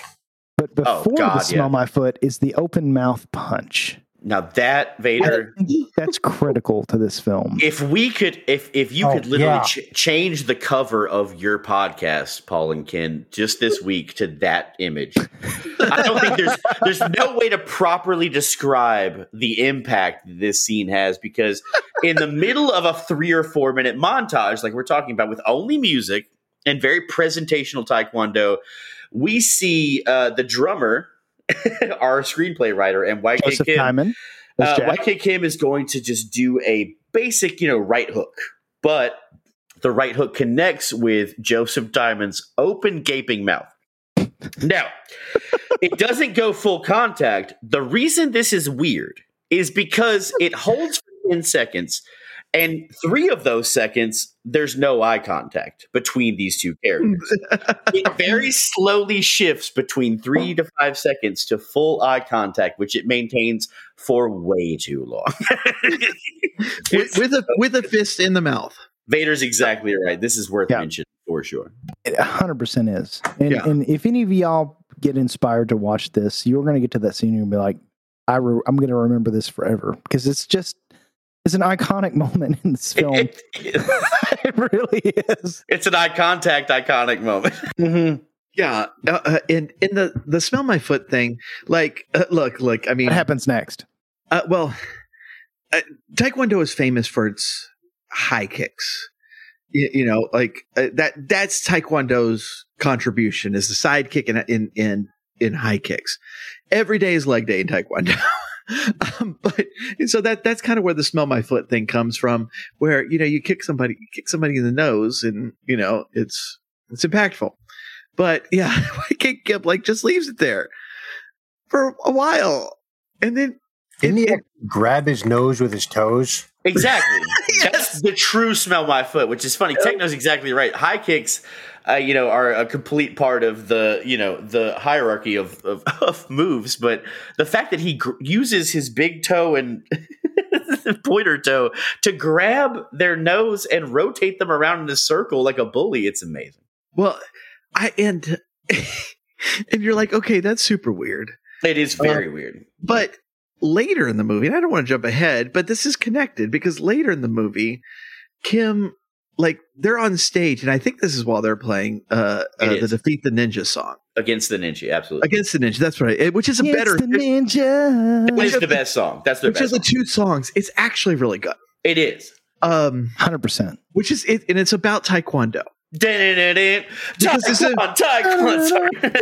this is important, because later one of them says, hey, we could write another song about Taekwondo, and you're like, well, dude, this is why you don't have a girlfriend. Because you wrote the first song about Taekwondo. I also think it's important to mention that this conversation is happening after the open mouth punch and the smell my feet. Yeah, they're decide to post workout have a Pepsi. Yes. And that just bothered me so bad. I was like, can you imagine having a legitimate workout and just be like, I'm gonna drink a nice cold Pepsi. High sugar soda. Let's go. To conclude, jumping ahead so we can jump back, because while they're playing it against the Ninja, YK Kim decides he's done pretending to play guitar, and so he's just doing kicks. And then was it on Jim? It is on Jim. It's on Jim. He does the high kick thing again on Jim and just leaves it there on stage while you're playing rock and roll. That's not appropriate. It's beautiful. And then he actually ran his foot down his face. He truly did. Yes. What the? Ken, you bring up a good point, because earlier you talked about, by the angle of the filmmaking, there were a lot of whiffs in that street fight scene. There are no whiffs on the nose crush 360 that Jim has to endure. No, they practiced that. They truly did. And I hope it was comfortable for at least, half of those parties, because it is a true smell my foot situation. But it's so funny to watch, because you're like, oh, this isn't movie magic. This is just happening. And skip 4 decades later, when they get invited to Central Texas to do their reunion tour, he does the exact same move. So does he really? I posted the clip. In the Discord we were talking about earlier, I posted 2 video clips of this reunion concert. Oh, okay. I'll check those out. I haven't listened to them yet. The second one is the clip that me and Vader are talking about, where they recreate the nose scene. They do a little bit of extra stuff, but the end of the clip that I recorded, I'll go ahead and spoil it. It's very funny. Basically, they do the whole nose thing. It's obviously very choreographed. They're having a great time. And the end of the nose cycle, Jim's like, motherfucker. I thought I got away with this. I thought we were done. Oh yeah, I thought we're done. Guess what? If you couldn't if you couldn't embarrass this man anymore, YK Kim does the full 360 attached to his nose after. Basically, this is during Against the Ninja, so they've done Friendship or whatever. They've done 6 minutes of Friendship. Yeah. And he takes his shoe off and a sock off. So it's after he he's hopped all over the stage and played fake guitar. Wait. In front of a live So audience. he had socks and shoes on for the whole time? The whole time. And then he takes it off and smells like his shoe. He takes his shoe off. He takes his sock off, and any viewer is imagining the smell that's about to happen. He then attaches himself to Jim's nose, our current modern day Maurice as of 2012. They do the full funny rotation around the stage, and the last shot of the video I sent is him releasing Jim into accidentally the microphone stand where Jim hits his face against the microphone, looks back at the crowd kind of bashfully like, oh no, that just happened, but looks like it was actually legitimately a little painful. And to give the audience some perspective, have you ever went up to a small child and did, I got your nose, that bit? Mm-hmm. Yeah. It's that with his feet. Yes. With his big toe in between his middle toe, and it's disgusting. Okay, we never did that. We never did that at my school. Okay, so you did learn how to greenbelt wirelessly hook up a guitar to a frequency with clean tone, but you never learned the true nose grab. Right? Yes. Oh, holy shit, man. That's okay. So then they had their Pepsi and they planned their multicultural Taekwondo tour. Wait, what kind of tour? Ireland. A world tour. When he first said that we could go to Ireland, I was like, who TF is from Ireland? Exactly. He's looking at the bass player, and I'm like, what? He's Irish? And we can go to Ireland. We can go to Tom's country, Italy. We can go to Korea. We can go to Israel. That's where my parents were from. Shit, I'm marking on the timestamp because I'm gonna have to edit that shit out. No kidding. No. Now, here's the thing. I always thought I would get the first edit out of this podcast. Vader trumped me so hard. Sorry. No, that's incredible. I'm going to get canceled. What the hell just happened? Okay. Okay. So after another Taekwondo song. Okay. So this one, they're like, oh yeah, I could write another Taekwondo song. I'm like, dude, don't. You're never gonna get laid, man. Nope, not gonna happen. And then I write down multiculturalism, and then that's what I write. Short white shorts. Yeah, I believe this is when it cuts to the restaurant. The restaurant. And then smell my foot on stage, and then polo shirt too. Right. Oh God. Richard Park has his moment. Oh, he does. So this is the director. He's the owner of this diner. This is the most random scene. Now, let me tell you, I don't know if I've ever seen anybody whoop so much ass in a Mickey and Minnie Mouse apron. Yes. Which also proves this took place in Orlando. Correct. Yeah. Again, no, this is not the connection to Miami. This is not the connection to Miami. But Vader, you're right. Anyone who watches this movie either before or after will recognize the fact that this is one of the best sold action scenes in the movie for how it's shot. And Richard Park goes off on this fight for very, very quick, 15 seconds. And then it's done. That's really impressive. It is. I enjoyed this fight. It's probably my favorite fight out of the movie, to be honest with you. His last punch is strong as hell. I notice it every time. Oh man. As strong as his apron. Yeah. Yeah, so that I don't know how that scene connects to the plot. No, it doesn't. Not at all. I'm assuming it was the drug dealers that they didn't want to pay for their meal, so to help the audience out, because I realized we just skipped this over.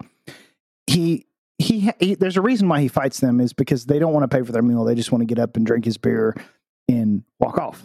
Right. And he's like, "No, you're going to pay." And they're like, "No, we're not paying for this." Blah blah blah. And then they push him around, and he's like, "Okay, engage." And then he just goes absolute, just mental on all of them. Yeah, this was a cool scene, at least a cool fight. But it doesn't make sense to the plot. Exactly, Tegno's right. It's attached to the story to honestly, I guess, justify that character connection to Mark. And it's weird because Mark refers to them as orphans, as we heard in the ADR. But after this scene, I believe he comes in and calls the restaurant owner uncle. I don't know if that's, friendly Orphans. Orphans or literal. Orphan. Because if he's a true orphan, then he should not have an uncle, is my understanding of the term orphan. Or, sorry, orphan. I'm not going to pronounce it like him, but I will say it like him. I think that's fair. Orphans. Okay, I can't remember who this scene is with, but Mark walks up to one of them and says, okay, so my note is, no one writes music like this. Because Mark walks up to somebody who's just like not at a keyboard, writing on a piece of paper, and he goes, like, "What are you doing?" And he's like, "Oh, I'm writing the new keyboard part of the song. What is this? How does this look?" And he goes, "Oh, that looks good. It's really good." He's like, "That's not the way you write music." No. And Tom immediately responds, "Yeah, hopefully Jim can play it or keep up with it." Yeah. I was going to ask you, Techno, because I personally cannot read music, but can you look at a sheet of music at a keyboard part and in half a second go, "That looks really good"? No. Who can? I don't think that's possible. I don't think it is. Like, it's such a funny scene. Well, if you have perfect pitch, or you're, and I shouldn't even say it. Okay, all right. If you're really good with relative pitch and really good at sight reading, then you can figure out like where things are going. And so if you something are very skilled, something will stand out if it looks wrong. Is I guess right. Okay. Yeah. So like the example that I would give is, especially with you, Thrash. I know you can do this because you can hear songs and kind of place chords pretty well. Yes. But if I told you like, okay, this song starts off in G and then it goes to C and then D, then E minor, you get an idea of what's happening in your head.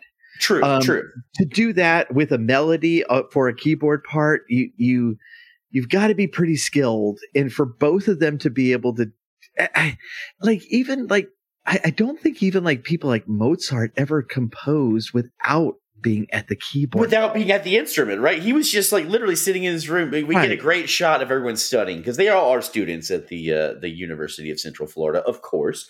So we've got John reading a book. We've got YK Kim kind of just chilling in his bed, walking in every room and asking what's going on. And that's what leads Mark to walk into the room where, our guitarist Tom is literally sitting at just sheet music, not an instrument. And he's just drawing notes. And there is literally a half second of recognition. He's like, "Hey, what you doing?" And he's like, "I'm writing a new keyboard part for Jim. What do you think?" And he's like, "Hey, it looks good." And I'm like, "Right, yeah, is that possible?" No. Mark is completely bullshitting there. He had no idea what any of those things meant, especially as the rhythm guitarist who doesn't actually play. I should have assumed that based on how he held the guitar. Now you realize that if you guys all had that amazing skill, you two could go on a world tour. Right, yes. To each other's countries. And that's all I'll say about that. Look, I am the one who continually tries to start the super group between us all where we could defeat the ninja. Honestly, Techno, if we form a band where we can fight off ninjas while we play music, I will write yet another song about Taekwondo. Will you? Because I think we should actually implement some board breaking into the act. And so I think this is a great start. As long as I can make the keyboardist smell my feet. Which one of y'all playing keyboards? I'm going to be honest, guys. I'm just not sure that I want to play at the place that we were thinking about playing at. This damn gang selling stupid cocaine. We passed right over that. Gosh, like I'm trying to speed up a little bit, but we can't. No, there's so much to say. So much to unpack. What's funny, and Techno, when you're editing this, you'll be happy to know that I said that about an hour and a half ago before my 5 disconnects. I did literally read that line out because I love that line so much. Yes, absolutely, yeah. So it's in the podcast. Cocaine. It is stupid cocaine. I can't believe it. Like, man, we're trying to play rock and roll and people are introducing drugs. Like, what do they think this is? Stupid cocaine. Stupid cocaine. Look, there's only one reason that the crowd is that excited about seeing this house band play yet again. It's not the song Friends. It is not the song Friends. They're waiting for Against the Ninja or they are just biding their time. But it's funny, Vader, I don't know if you have the full clip, but my favorite lead up to that scene is the fact that Mark after the presentation that we talked about in the college campus, where he did the smell my feet and the knife, move that actually indicates what's going to happen. Like Ken called it, the Chekhov's gun of Act 1 that's going to go off in Act 3. There's a great part where he leads up to that because they're just kind of reacting. And Mark is talking about how he wants to, of course, expand the exposure of Taekwondo to the world. Mm-hmm.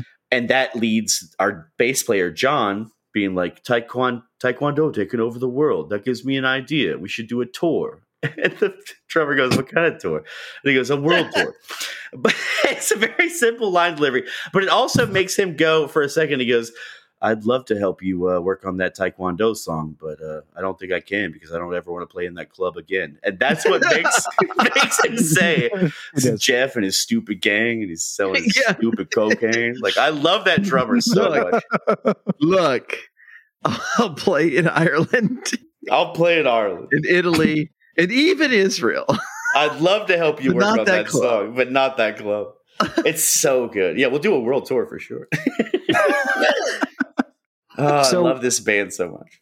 We went from the train yard, backtracked to the university scene, and then the restaurant. So I guess that leads us back with the Japanese ninja motorcycle gang. Is that correct? You mean our Miami connection? Yeah, messing with the tough guys. Are you talking about some tough guys? Messing with some tough guys. Oh gosh, this is like this is a brutal watch. This is where I really, really hope they got some waivers. Tell me about it, because there are as many bad sets of teeth as there are bad sets of boobs in this scene. And I hate to say it like that. Yes. But Man, it's you are just the correct with that. it's the truth. Everyone is real as hell in this scene. My notes are nudity, ... not great. ... I love that you wrote that down. Now, here's the thing. When I suggested this movie, I was wondering what the repercussions of that would be. What I've now realized, the repercussions of that was that Ken would send his family to bed early tonight to finish this movie. Vader would write in his phone, nudity, ... not great. I could not be happier. This is a dream come true. Hey, Vader? Yes. And I got news for you. That means you're gay. I was about to say, Vader, and you know what? I'm going to go on record saying this. Any set of tits, I'm curious. I want to see them. Does that make me crazy? No. I mean, I'm not going to maybe judge. American. I want to see every set of tits I can. What is that a Ron? That's a Ron White bit, isn't it? Like it may be, but I believe it in my heart. Yeah. That you know what? Never mind. I'll send that to you later. I'm not going to do Ron White judge. You know what? Tater salad. I think you're exactly right. It's a tater salad, but I'll you're send exactly right. It's a sentiment I agree with. Anyway, let's get back to the movie. You're messing with a tough guy. And the guy that sticks a nail in his nose. It's weird. I wrote a note. Oh yeah, the nail nose. I wrote a note. I wrote a note down, Vader. What's his Nudity, name, like- always great. And what's his name? Is like comes up to the bar. He's like, "Yeah, all right, give me a beer, and I want a kiss." And she's like, "Okay." And then It's really weird. The smallest peck of a kiss. It's a ever. smooch. And it's like, what the It's a hell? smooch. I thought you were a tough guy. Tell me about it. It's after the song "Tough Guy." They all pull up in a biker lot. Everyone's doing donuts in the parking lot on bikes. They're crashing. The one guy falls down off of his bike. Oh, absolutely! Thank God he didn't break his leg. He Oh my actually, gosh! It shows him crawl away. So I'm very grateful for that. You know that guy was it was at the premiere. Oh my God, yes. Really? That's the only shot of me you put in there? That's the shot. And then you got all these bad sets of tits in here, which I appreciate, but I don't like. You sold me short. And then we have Storm Shadow in his civilian clothes with riding a motorcycle. Oh my God! In biker gear, but wearing a scarf. A scarf. Again, the kerchief choice. We're getting right back to this is a callback to Dexy's Midnight Riders from before, where we have yet another neck kerchief going on. Now, the true thing that has stuck out to me across multiple watchings of this movie, and I don't know if it stuck out to you guys, but it's Jeff's hat in the bar scene.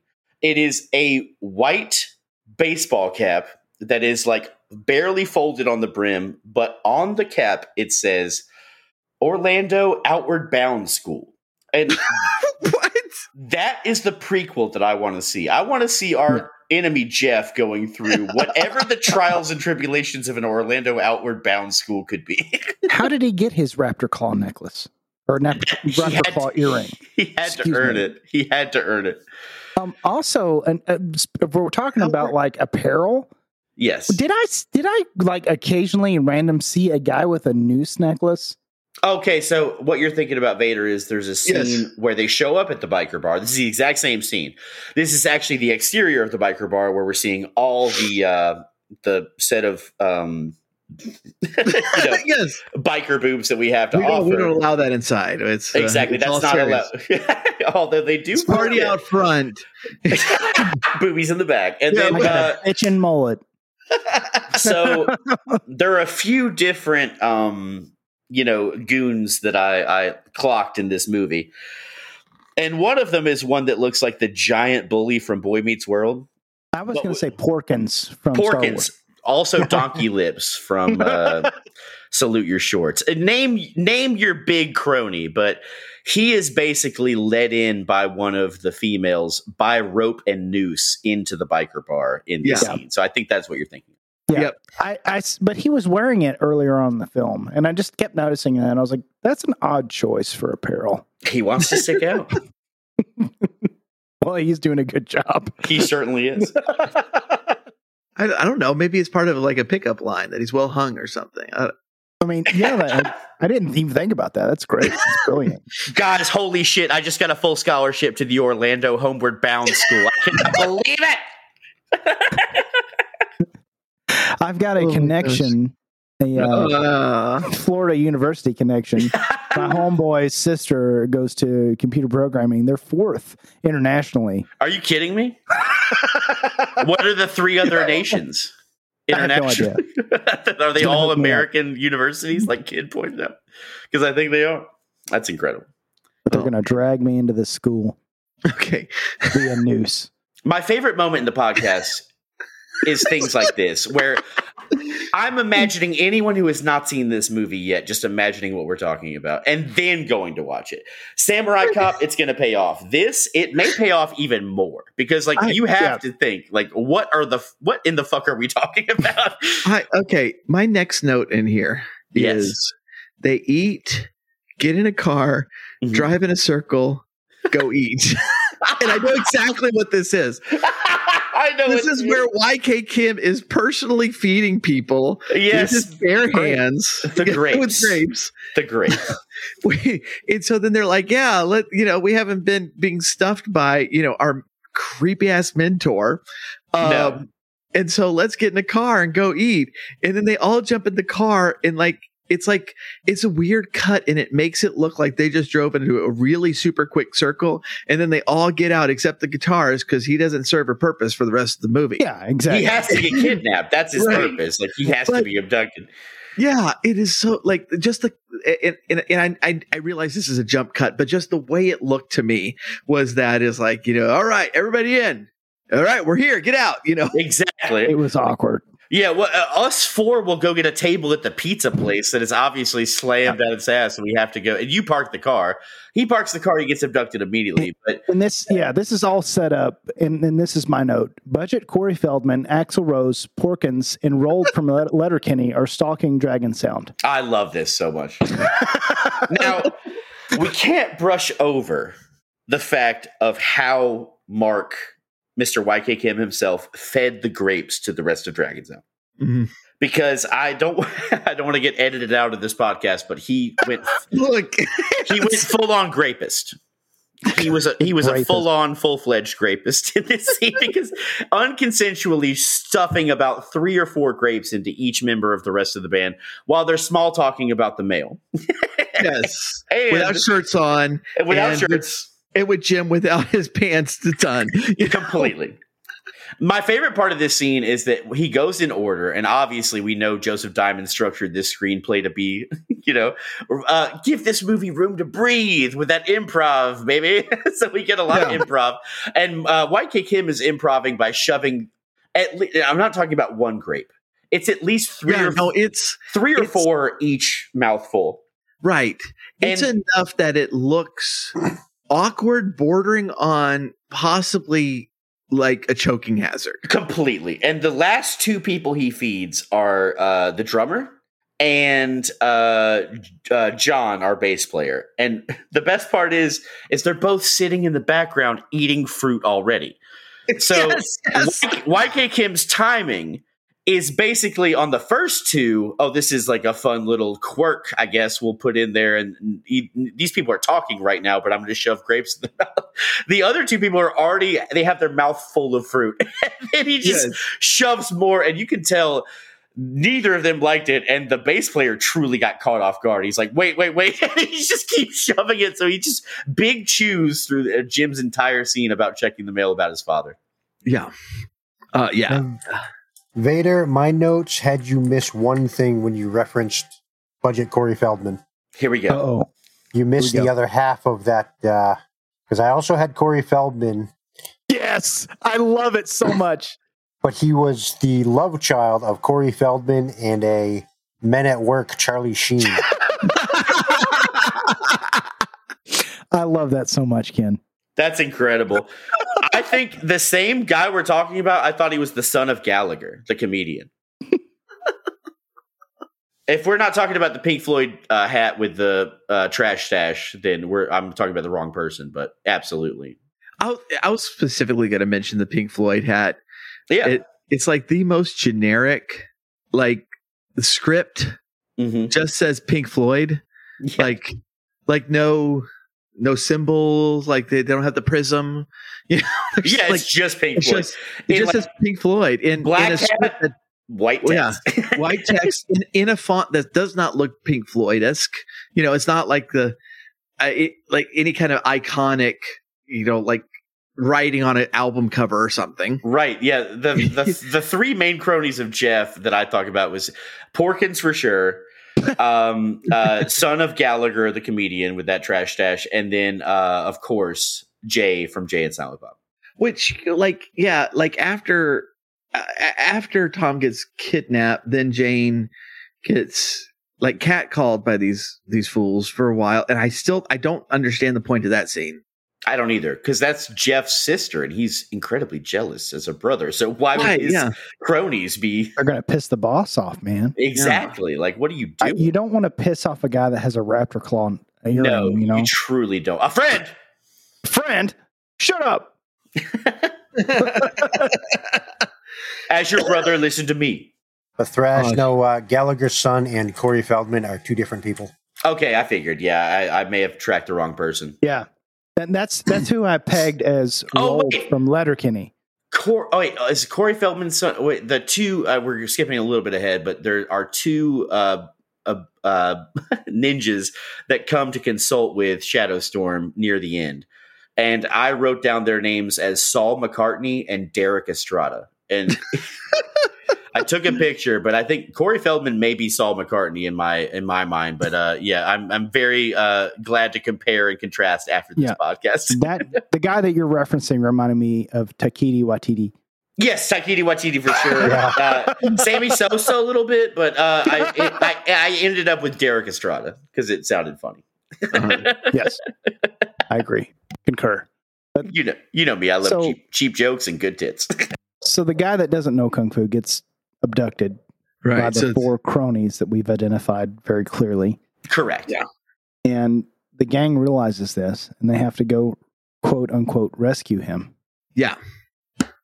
And as they go rescue him, there's a really big obsession in this movie with using pipe wrenches as weapons. It's a very Double Dragon Street Fighter thing. I don't know. Right. Yeah. It's the motif of the film, if there is one. Let's brawl and use these industrial weapons. Did you catch the guy that apparently couldn't afford a metal pipe and was using category 3 PVX?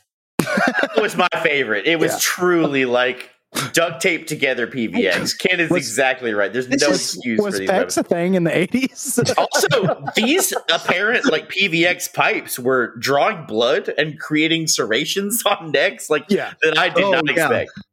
Oh gosh, yeah, it's that like the random scenes of gore that like you can't expect because they're just like, okay, this 15 strikes don't do anything, but this one is going to cause a major gash and squirting blood. Yeah, it just but throughout the film, like you catch these moments where there's all of a sudden blood everywhere, and they're not squibs because this movie probably didn't have the budget for squibs. no, but they it really has cut a 'em. squib-esque feel to it. We're not talking about. Yeah, go ahead. Pretty kid. decent makeup at some points, and then at other points it was like spilled red nail polish. Right? Absolutely. Yes, exactly. Yeah. There's it's no in between on that. By the way, Right. it's truly like it is impressive on some of the practical effects they get. And yeah, you're right, Paul. They truly lean into the gore in a big way. I think the biggest difference between this and action scenes like Samurai Cop is where you have squibs going off in the parking lot of the restaurant scene in Samurai Cop, where Robert Z'Dar is shooting his own men. In this scene, we have our own. Like Robert Z'Dar is the villain of that film. In this scene, and a lot of the movie, we have anytime a member of Dragon Sound is killing someone, there seems to be a hanging residual shot on that character for about 4 seconds where they look feral as hell. Yeah. And they truly like shake their arms and they are like in a fugue state of violence. It's insane.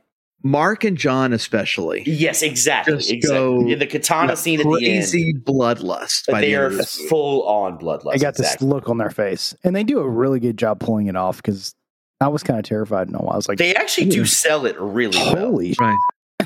it's like, what the?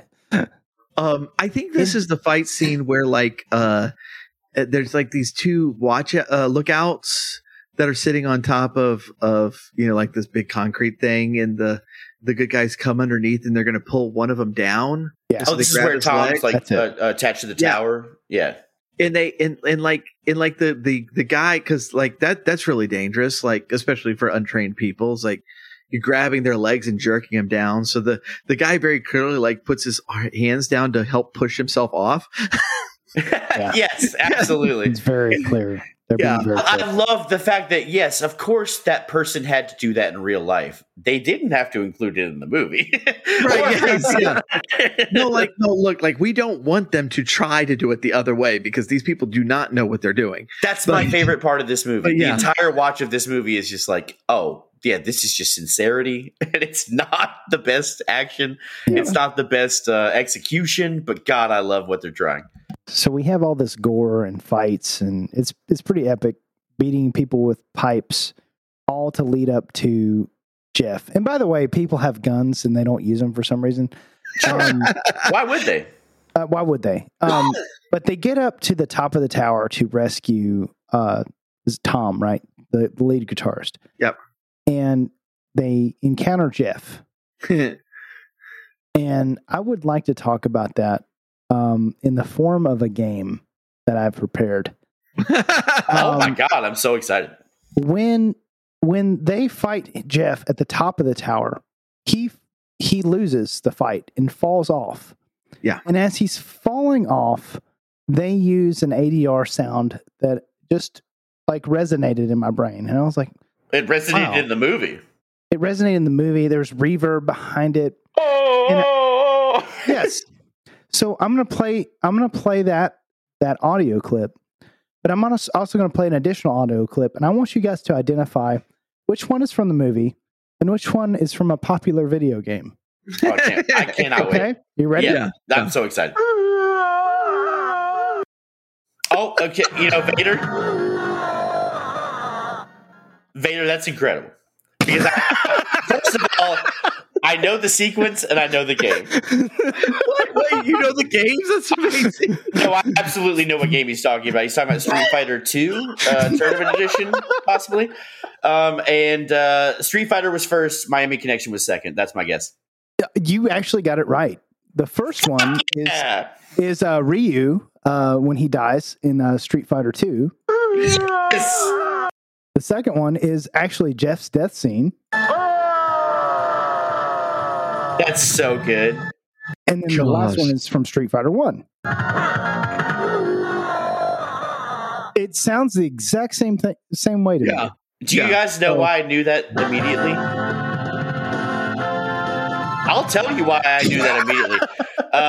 I have Street Fighter 2 on Sega Genesis. My favorite character to play is Ryu, and I'm terrible at that game, and I lose all the time. So I have only read that.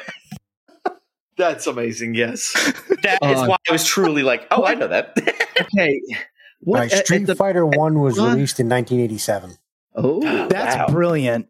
That's the same year that the same year. The best video.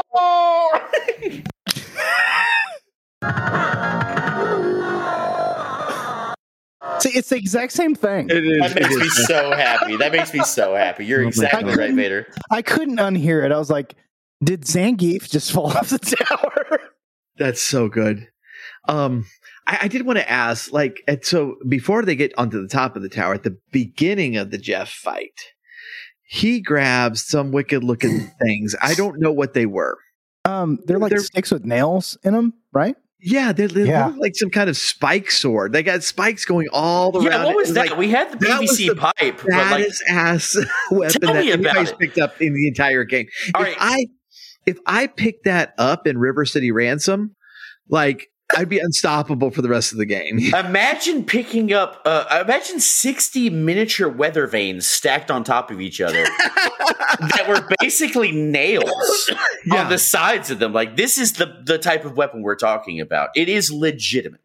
Yeah. You ever pull off baseboard stripping? That's what it looked like, except with both sides. Oh, fuck yeah. Like nails on both sides. I was like, what? It was really thin, really short, but it had nails coming out of both sides. And this is the next thing I wrote in here is the ninjas haven't moved for 12 days. The Miami connection is their knees to the dojo. It's 12 days long. You forgot the money. Your punishment is to sit here until we need you again in the film. Think about what you did. Where's the money? Where's the money? But we finally started listing the ninjas, and they're like, like, okay, go fight. And they're like, this is what I mentioned earlier. Their departure is just, they're like parkouring through the lawn, on the springboard, crouching on the bridge, of course, rolling over walls. It's like, dude, just get a taxi, get an Uber, man. It'd be so much easier. A long way to go to Orlando because we're not doing anything in Miami. Yeah. This is essentially M. Night Shyamalan's The Village, spoiler alert, but they're in a remote location where they are not using any of the technology they have at their disposal until they get to the drug connection. Was there a clear glass roof on that bridge? Is that why they had to duck?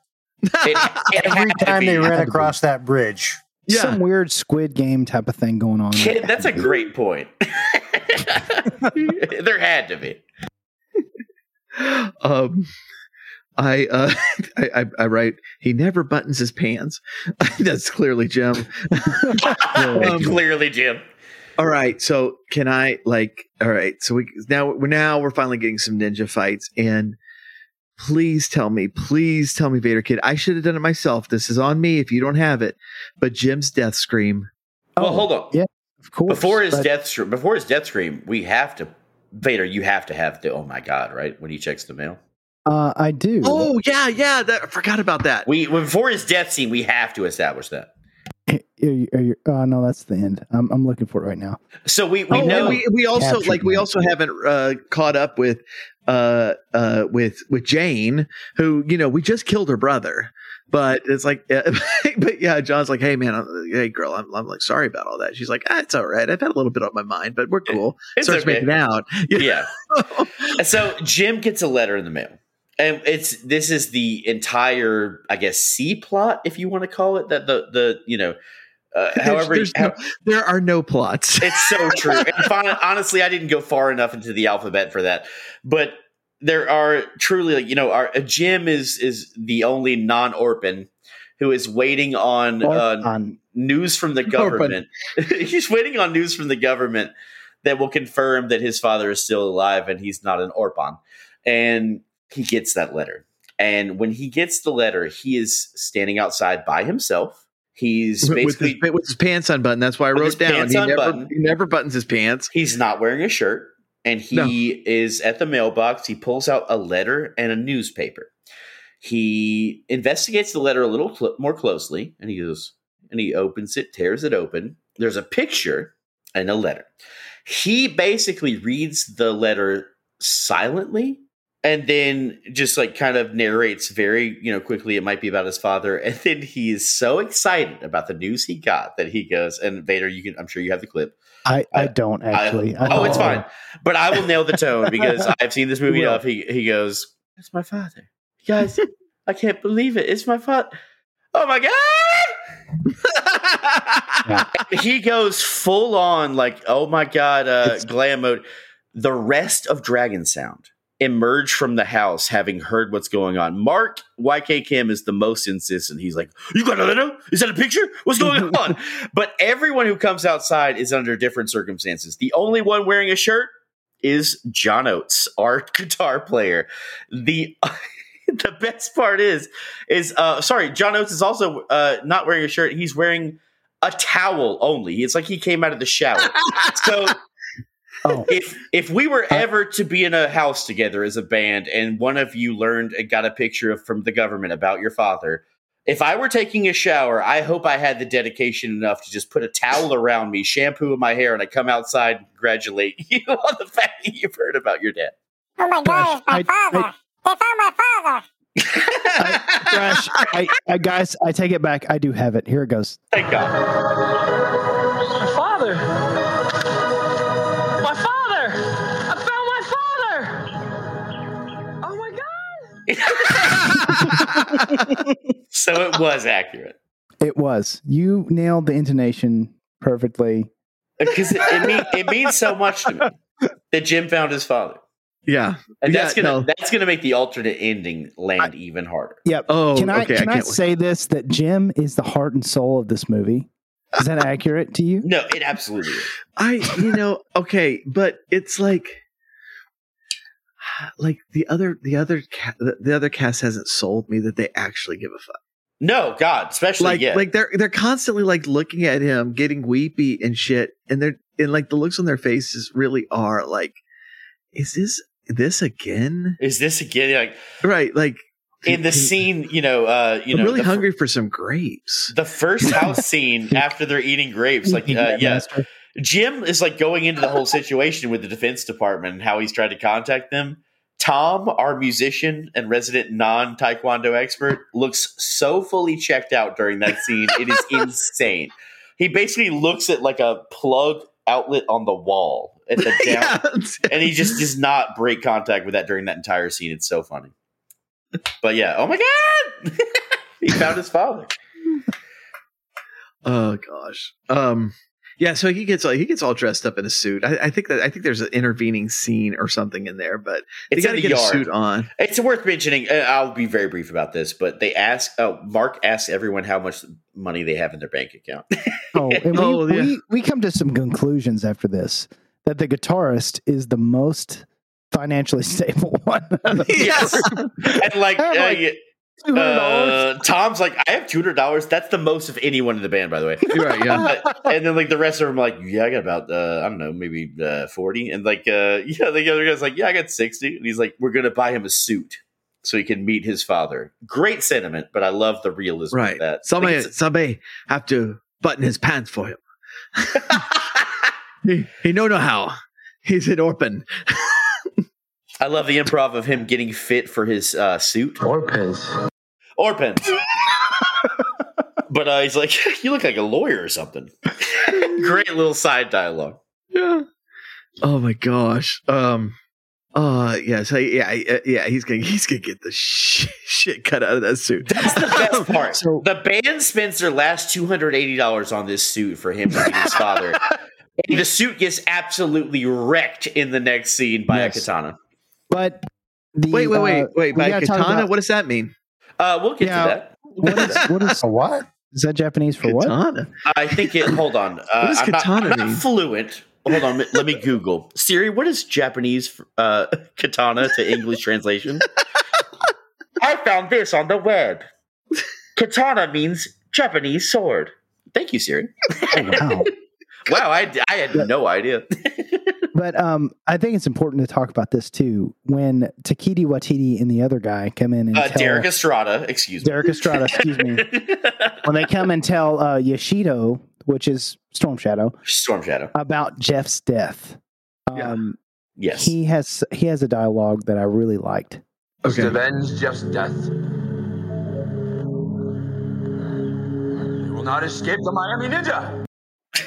Oh my God, Miami Connection. That's the Miami Connection. Will not right there. escape the Miami Ninja, who You are never based out of Central Florida. Out of the University of Central Florida. We are cutting back a little bit before we get to the end scene, but do you guys like the scene where, you know, all the on-campus scenes up to this point have had them dressed in normal clothes? There is one scene where they're walking out of the University of Central Florida where they basically may as well be walking out of the student store where they have all bought a T-shirt for that college. Like 3 of them are wearing UCF.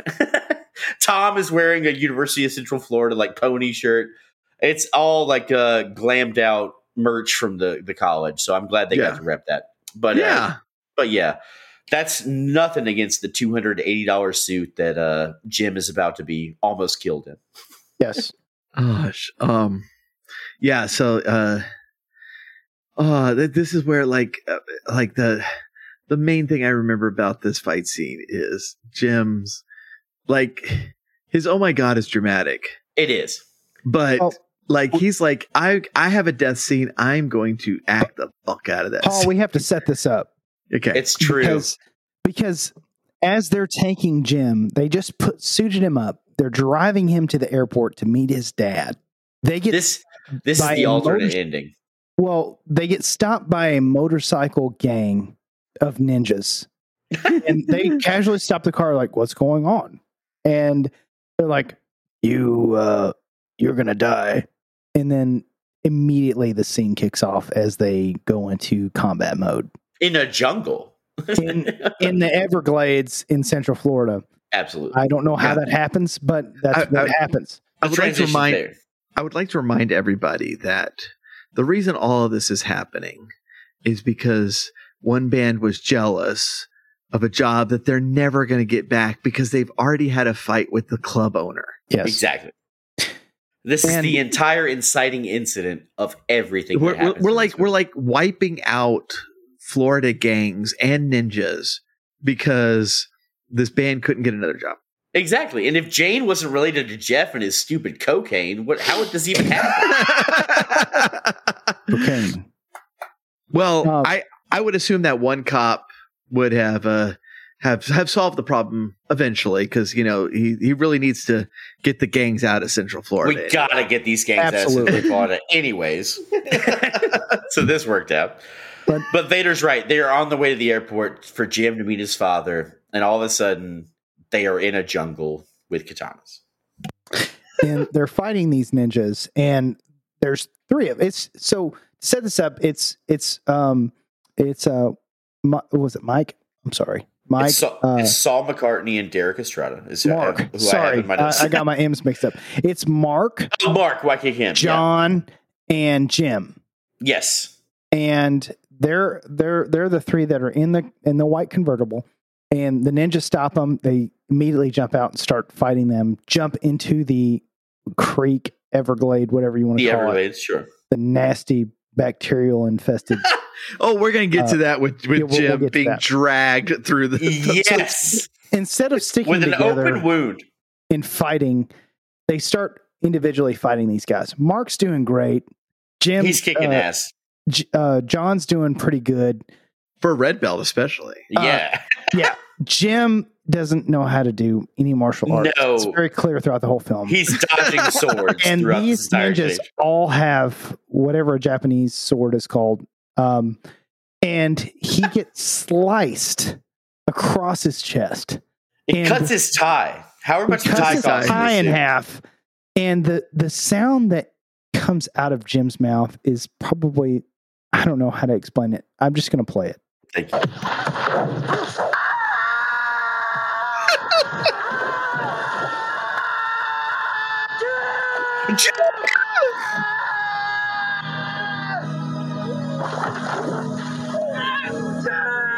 In the same synth sound playing. Yeah, the same synth. This is Jim's sad theme right here. This is he's still dying. Now you have the sound clip. Exactly how long was that scream? I really want to know. It doesn't tell me, but Hold it's at least like this 30 death, seconds. This death scene is as long as Boromir's. Yes. Vader, And I can confirm that because I just recently watched Lord of the Rings. Vader, play the clip one more time, and I'm you ready? gonna 3, 2, 1. I've got a stopwatch pulled Clock up. it. Ready? Clock it. 3, 2, 1, go.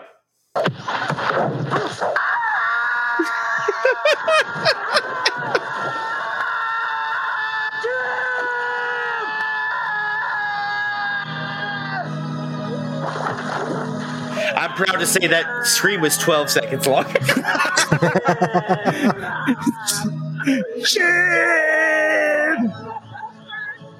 That's Jim deserves credit for being able to pull that off. Like, No I would be out of kidding. breath. Super Tell me He's about got a it. set of lungs on him. How do you do that? Especially a set of lungs that have been chopped by a Japanese sword. He's also got rhythm. Have you seen him on keyboard? Oh my god, he's so good. Have you seen him on Smell My Foot? Yeah, it's great. He we mentioned the bacteria infested stream, and I guarantee, okay, so I saw at the end of that scene, I know I'm going backwards in this scene, but Mark tries to drag Jim through up the hill. Well, Yeah. after the stream, up the hill, and he moves that body like an inch. And I can almost guarantee, like, the scene was supposed to be Mark, like, dragging Jim out himself, and he just, like, couldn't. So instead of getting help, he's like, well, just put him in the stream and we'll let the water carry him. And so they got with his an open wound on his chest. Exactly. Drags him through the drag him bacterial through It's not enough that he's dragging an open wound chest through that creek. It is truly, like, at the same time, Techno's right. He doesn't have the technique to do it. He doesn't have the strength to do it. He's waterboarding his friend at the same time. Yes. Look, listen, guys, this water is so murky. It looks like mud. Yes. It's like, well, this is a good idea. Let me drag his open, festering wound through this swamp. The other thing I had written down was that, like, when these swords actually do connect, they're like the dullest things ever. like they first of all, they thump.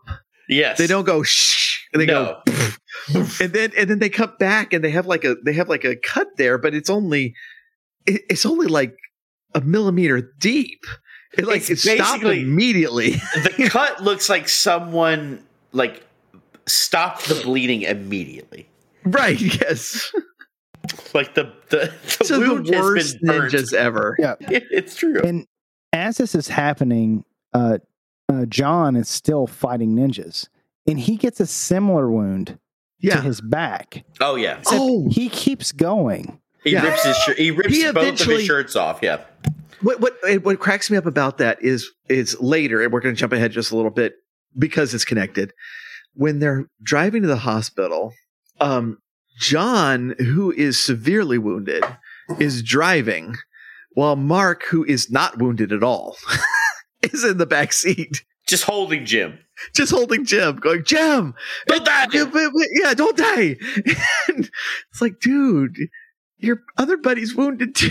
That's going to tie in perfectly to the alternate ending. And we've actually kind of already established that Jim gets his suit cut in half. Yeah.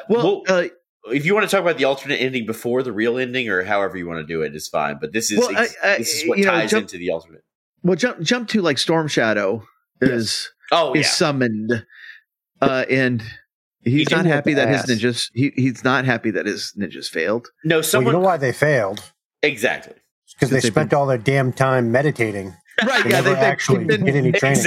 They've been on their knees, sitting in that position for 12 days. They're all sore, and there's one last ninja whose knees still work, who crawls to him bleeding to death and says, "Boss, everyone's dead." And the reaction to that is Well, and then decapitating that man. Yes. No, he. Sorry to correct you, Thrash. He Oh, please. decapitates. He decapitates him, and then.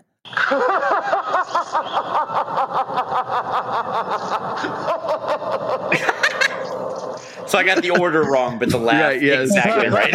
Yes, you got the Right. laugh exactly right. That's fine. I'll take that. It was just sequential. And when Right. he chops this guy's head off, like the way they cut it is great to me because it's like it cuts to just this little nub. The next stuff, next stuff squirting is blood. incredible. Like Yeah. unironically, I like the editing on that scene. I do too. I did too. Yeah. I do too.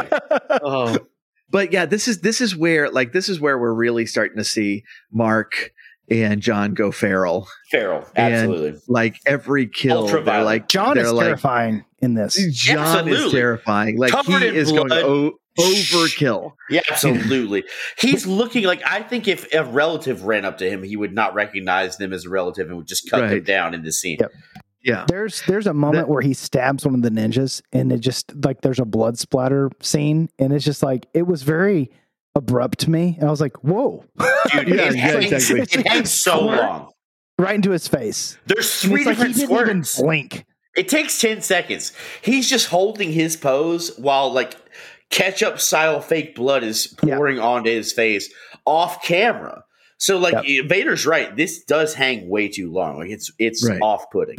But this is also where Mark takes on Storm Shadow. And we had that foreshadowing from the demonstration scene of how to disarm, how to defeat somebody who comes at you with a knife. And we have a final battle and Mark defeating the head ninja and defeating Cobra. Yes, with Once that and same all. technique Storm of Shadow. friendship, honesty, loyalty, all Right, that stuff. yes. It's the move he practiced. He defeated Storm Shadow with. Yeah, exactly. It's incredible that he was so powerful against the ninja. Against the ninja. Dude. Yeah. So heading toward endings. Yes. The original cut ending. Here we go. So they're driving Jim, who is badly wounded, He's to the cut in half. hospital. Yep. And the scene cuts to Mark, John, and another gentleman, gray-haired gentleman, sitting in the waiting room of the doctor's office. And that gentleman is Jim's dad, his father. And the doctor comes out and says, Oh my God. "Oh my God!" He says, "Well, he was badly wounded, but it looks like he's going to be okay." The cuts were shallow enough for him. And then they roll Jim out in a wheelchair. And Jim's dad has some really great dialogue. I wrote down in my notes that Mark. that Jim's dad's acting is gold. And here's why I think that. Jim, you're really blessed to have such wonderful friends. They really care about you. And I want you to know that now I really care too. I love you. He sold that so hard, didn't he? He did. It sounds so genuine. I feel the love. I feel the love. Yep. When you learn about how the scene came about, that scene makes so much more sense. It does, because it was clearly tagged on, and Vader, I think this is the perfect opportunity to go ahead and say that was the real ending. First of all, real ending. comment on the fact that after getting his chest almost sliced open and probably just coming out of surgery, the doctor was immediately like, "Yeah, we're just going to release him to you tonight." Yeah, exactly. We're going to give him under your care. Just keep an eye on him. Call me if anything happens. Dude was sliced in half. Right. It's His almost like a insurance Seinfeld. sucks. Get him out of here. Yeah. It's almost I'm imagining the rabies scene from Seinfeld. Yes. Where she goes to the doctor and she goes, "Do I need a shot?" And the doctor goes, "Not shot, dog bite." Not shot, dog bite. He goes, "Bark, bark, not bang, bang." And that's so good. And I'm just like, I'm imagining it's like, is there any sort of infection? Like, it's not an infection. It's a sword gash. Yeah. No, but like, is there any chance of infection? It's like, no, it's a sword. It's a sword. Like this is He's like, you need to keep him for observation. He was dragged through the muck of Korea. Tell me about it.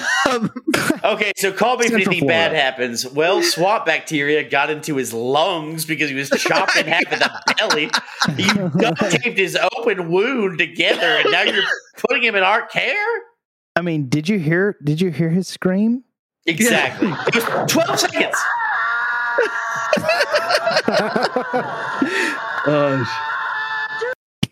You know through that, okay, we don't have this established from anything else, but Jim's got to be one of those guys with like an extremely low tolerance for pain. Oh God, like he gets a paper cut and he makes that same sound in the apartment, and everybody's sick of it. He's like, Jim, just fucking stop and button your fucking pants, dude. You know? Okay. Oh my God! If someone cries at the mail, they definitely have a low tolerance for pain. But this does tie in nicely to the alternate ending where, hold on. Actually, Vader, we're in a unique position. I want Techno and Ken, or Paul and Ken, to guess the alternate ending before we reveal it. Ken, you go first. What do you think is the alternate ending of this? Oh, shit, you're putting me on the spot. I am. So my thought watching it was that Storm Shadow was going to end up being brothers with Kim. Oh, shit. Oh, dang. I love that. So I thought, after he gets stabbed, his face mask could fall off and be like, oh my God. That's way better. Oh, that'd be interesting. It would have made sense because they're all orphans. Right. The funny thing is I thought we are all orphans. We are all orphans. All orphans. The funny thing is Jeff ended up being the brother of that character, which makes no sense with this stupid cocaine. I had heard that he was his brother, not that was an off-putting thing. It was like your brother Jeff is your brother dead. Jeff is dead. I'm like, what? They're brothers? Now that being the case, that makes her his sister as well. Yes, exactly. I thought about that too. I was like, does that make Jane his sister? Yeah, because he asked in the club, he's like, what's your sister doing here? If they're brothers, she's your sister. I mean, I can kind of see it. They look exactly alike. They truly do. It's truly identical. All right, Paul, your guess. His family's got problems. Paul, what's your guess of the alternate ending? I really thought in the middle of it that Jim was going to die, and then it was like miss the reunion with the father. Good guess. It is a good guess because that is exactly what happens. And basically, when our bass player John is driving the car after the fight, Jim is completely sliced open. I think this is a scene that is included in the original cut where they're getting him to the hospital. Weirdly enough, in the alternate cut, they are driving a sliced open Jim to the hospital, and YK Kim is completely insistent that they have to, take care of him. He's like, Jim, don't die, hang on. And John, the bass player, says over and over from the driver's seat, we have to keep going. We can't stop. Hang on. You're not going to die. And all of a sudden, against all of that impulse, YK Kim says, John, pull over. What? Yes. He pulls the car over and parks it in a dirt parking lot. While it's like we didn't have enough bacteria. Hold on. while Jim is still bleeding out, Jim is selling the other half of the scene by like truly just fading out, saying like, I need to see my father. I need to see my father. Jim absolutely dies in the car at the end of the alternate ending, while the perfect shot has been lined up because the reason, obviously, that YK Kim told John to pull over in this dirt parking lot is so that a plane could fly perfectly while the camera pans up over Jim dying. Oh, you and gotta be shitting me. landing on a runway. And my favorite ADR in this entire movie is in the alternate ending that was not even included, and it is John very matter of factly just saying, "Oh, that's the plane Jim's father's landing on." Oh my god! And then in scene credits, Jim dies. That's the alternate ending. That's the alternate ending. Wow. they didn't have Thomas Sowell, noted economist, appear in this movie at all as Jim's father. Exactly. Could you imagine? It's important to know why this alternate ending happened, because when YK Kim was going to distribute this movie, he sent it to over 100 distributors, and they all turned him down. And he went to a film fest, and he said, "Hey, would you like my movie?" And one of the guys that was considering it, which I don't think he was just trying to help him out. He goes, "You really got to end this on a lighter note."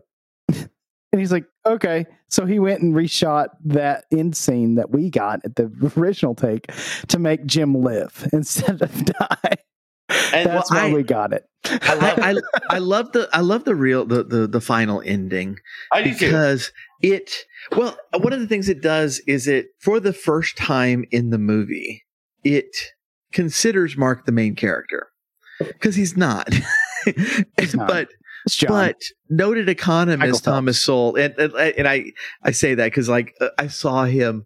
I'm a huge Thomas Sowell fan, but I saw this dude, this actor, who I actually couldn't find anywhere.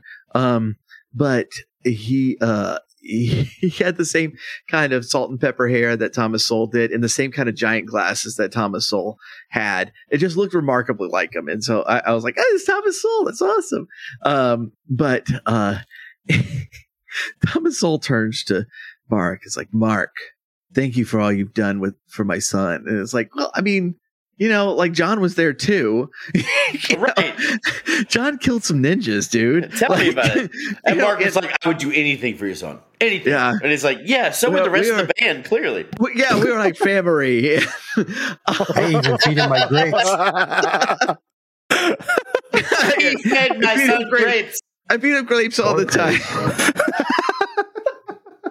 God, I love this movie. I love that we said that in context passionately. He fed on grapes. Orphans. We're all orphans. He's treating Mark and I'm sitting there wondering, it's like, why does he think that Mark did all this by himself? Did Mark tell him that?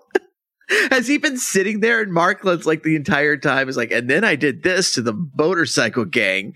And meanwhile, John's over in the corner is like, gosh, that dude never shuts up. Anyways, it cracked me up. Yeah. They wheel him out and it's like, all right, he's ready to go. Goodbye. And then when they wheel him out, that is the end credit scene in the original movie. Mm-hmm. Done. There's only we don't have the rest of the cast there, which I thought was weird. Yeah, that is weird. It's just John, Mark, Jim, and Jim's father. Noted economist Thomas Sowell. And in credit scene. And then we get what is the song they ended with, Thrash? You don't have to check on that because I don't remember. I don't either, because I feel like it's one of the songs we've already heard, but I also feel like it maybe is it the 30th time that we've heard?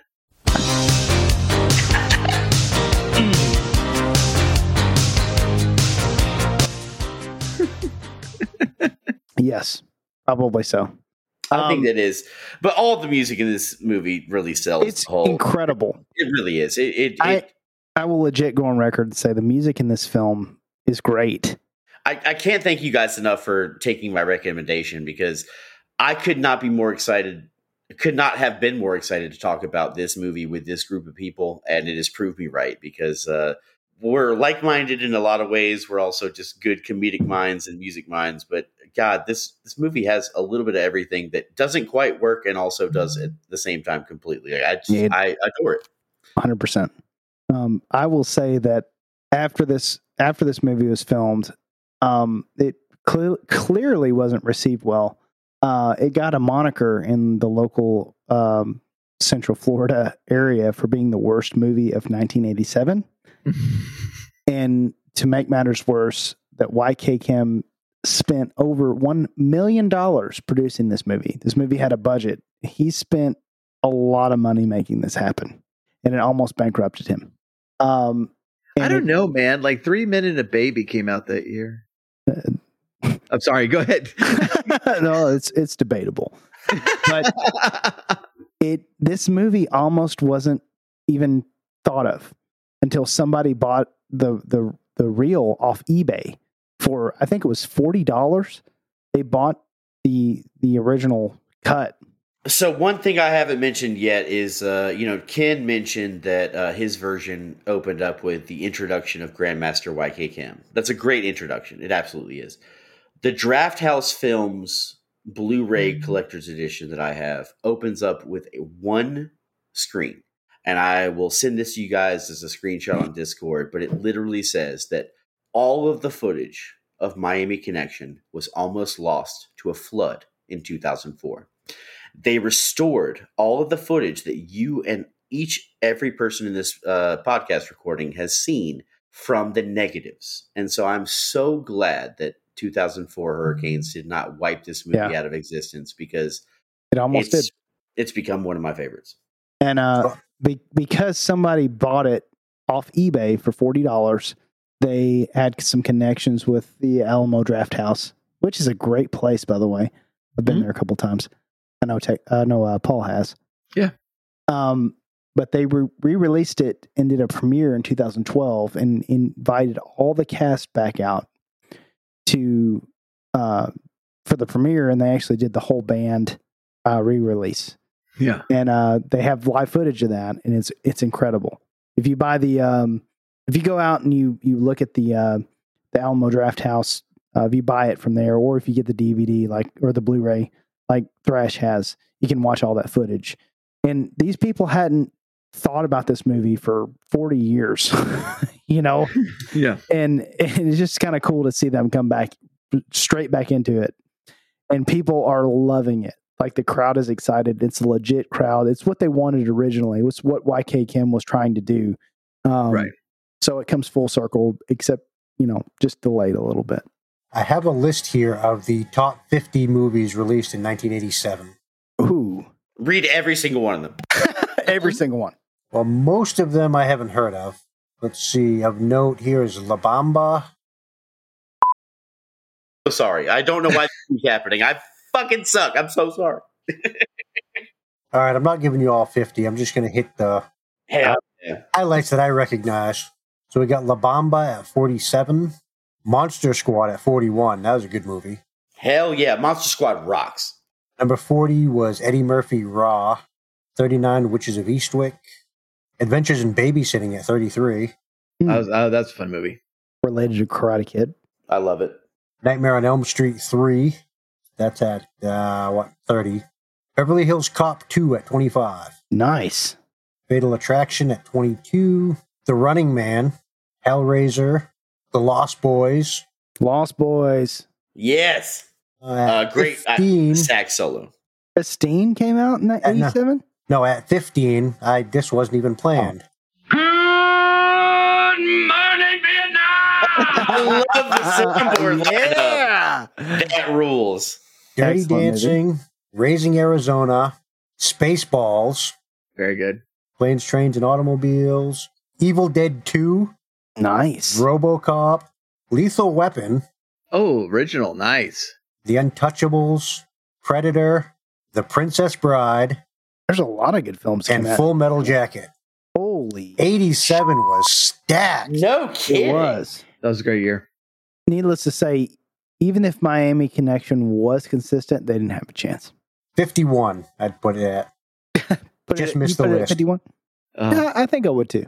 I do. I want to suggest to y'all another movie that is not a bad movie, but it is a Taekwondo movie that kind of flopped, but is still pretty well regarded. It's definitely got some cheese to it, but it's a 1989 film called Best of the Best.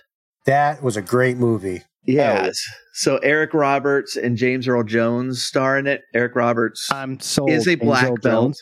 Yeah, Eric Roberts is a black belt in Taekwondo. So he did he did the fights, and it's about a tournament where kind of the American team is trying to beat the South Koreans, and very good film. I love it.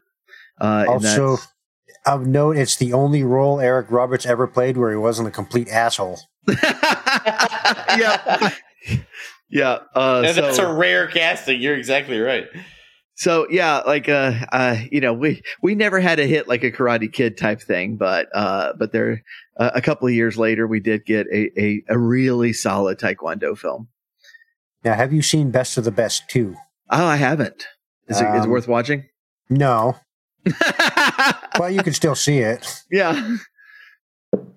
All right. So, Thrash, had you seen that one? No, I haven't. And like I said at the top of this podcast, I defer all movie choices for this kind of reunion to you guys because I've hit my bucket list. I'm ready for you guys to recommend movies to me that I have not seen, and that makes me excited. Well, we can't do Best of the Best as a bad movie night because it's a good one. But yeah. I do think we should live stream. But y'all should, we'll just watch it then. Yeah, that's fine. If it's not a bad movie, cool. we'll just watch it. Yeah, that'd be great. Down. I'm totally. We should do a watch party of Lamageddon. Yes, I'm game. You brought that up. You did, and I was drunk enough not to remember it last time, but I do. I'm sober enough to remember now. I'll go ahead and tell you my recommendation for, but we have to wait till Halloween, and that's Troll 2. Oh, Troll 2 I've seen, so Yes. I cannot wait for that too. I've seen that movie probably 4 or 5 times, and it needs to be reviewed by this podcast. That's true. It's not an action movie, but that's not the premise. It's just a great bad movie. Yes. So Troll 2 is that category for sure. Whenever it's my turn, I'll be respectful. Whenever it's my turn, I'm good for Lamageddon, whatever Paul wants. And then in October, I defer to you three. You guys have let me achieve my dreams. I'm going to sit out the recommendations and just enjoy whatever happens from now on. But I'm so happy we watched this. Yeah, I did find Best of the Best 2 on YouTube, but it doesn't look like Best of the Best 1 is streaming anywhere, unfortunately. You can rent or buy at places, but there's not. I'm going to have to look that up, mostly because it has James Earl Jones, and I'm kind of a fan. Yeah. It's good you like your dad. That's right.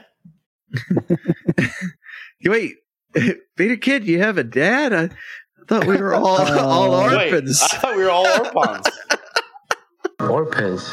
But, I have to be honest. But I didn't like him because he left us. Oh, that makes sense.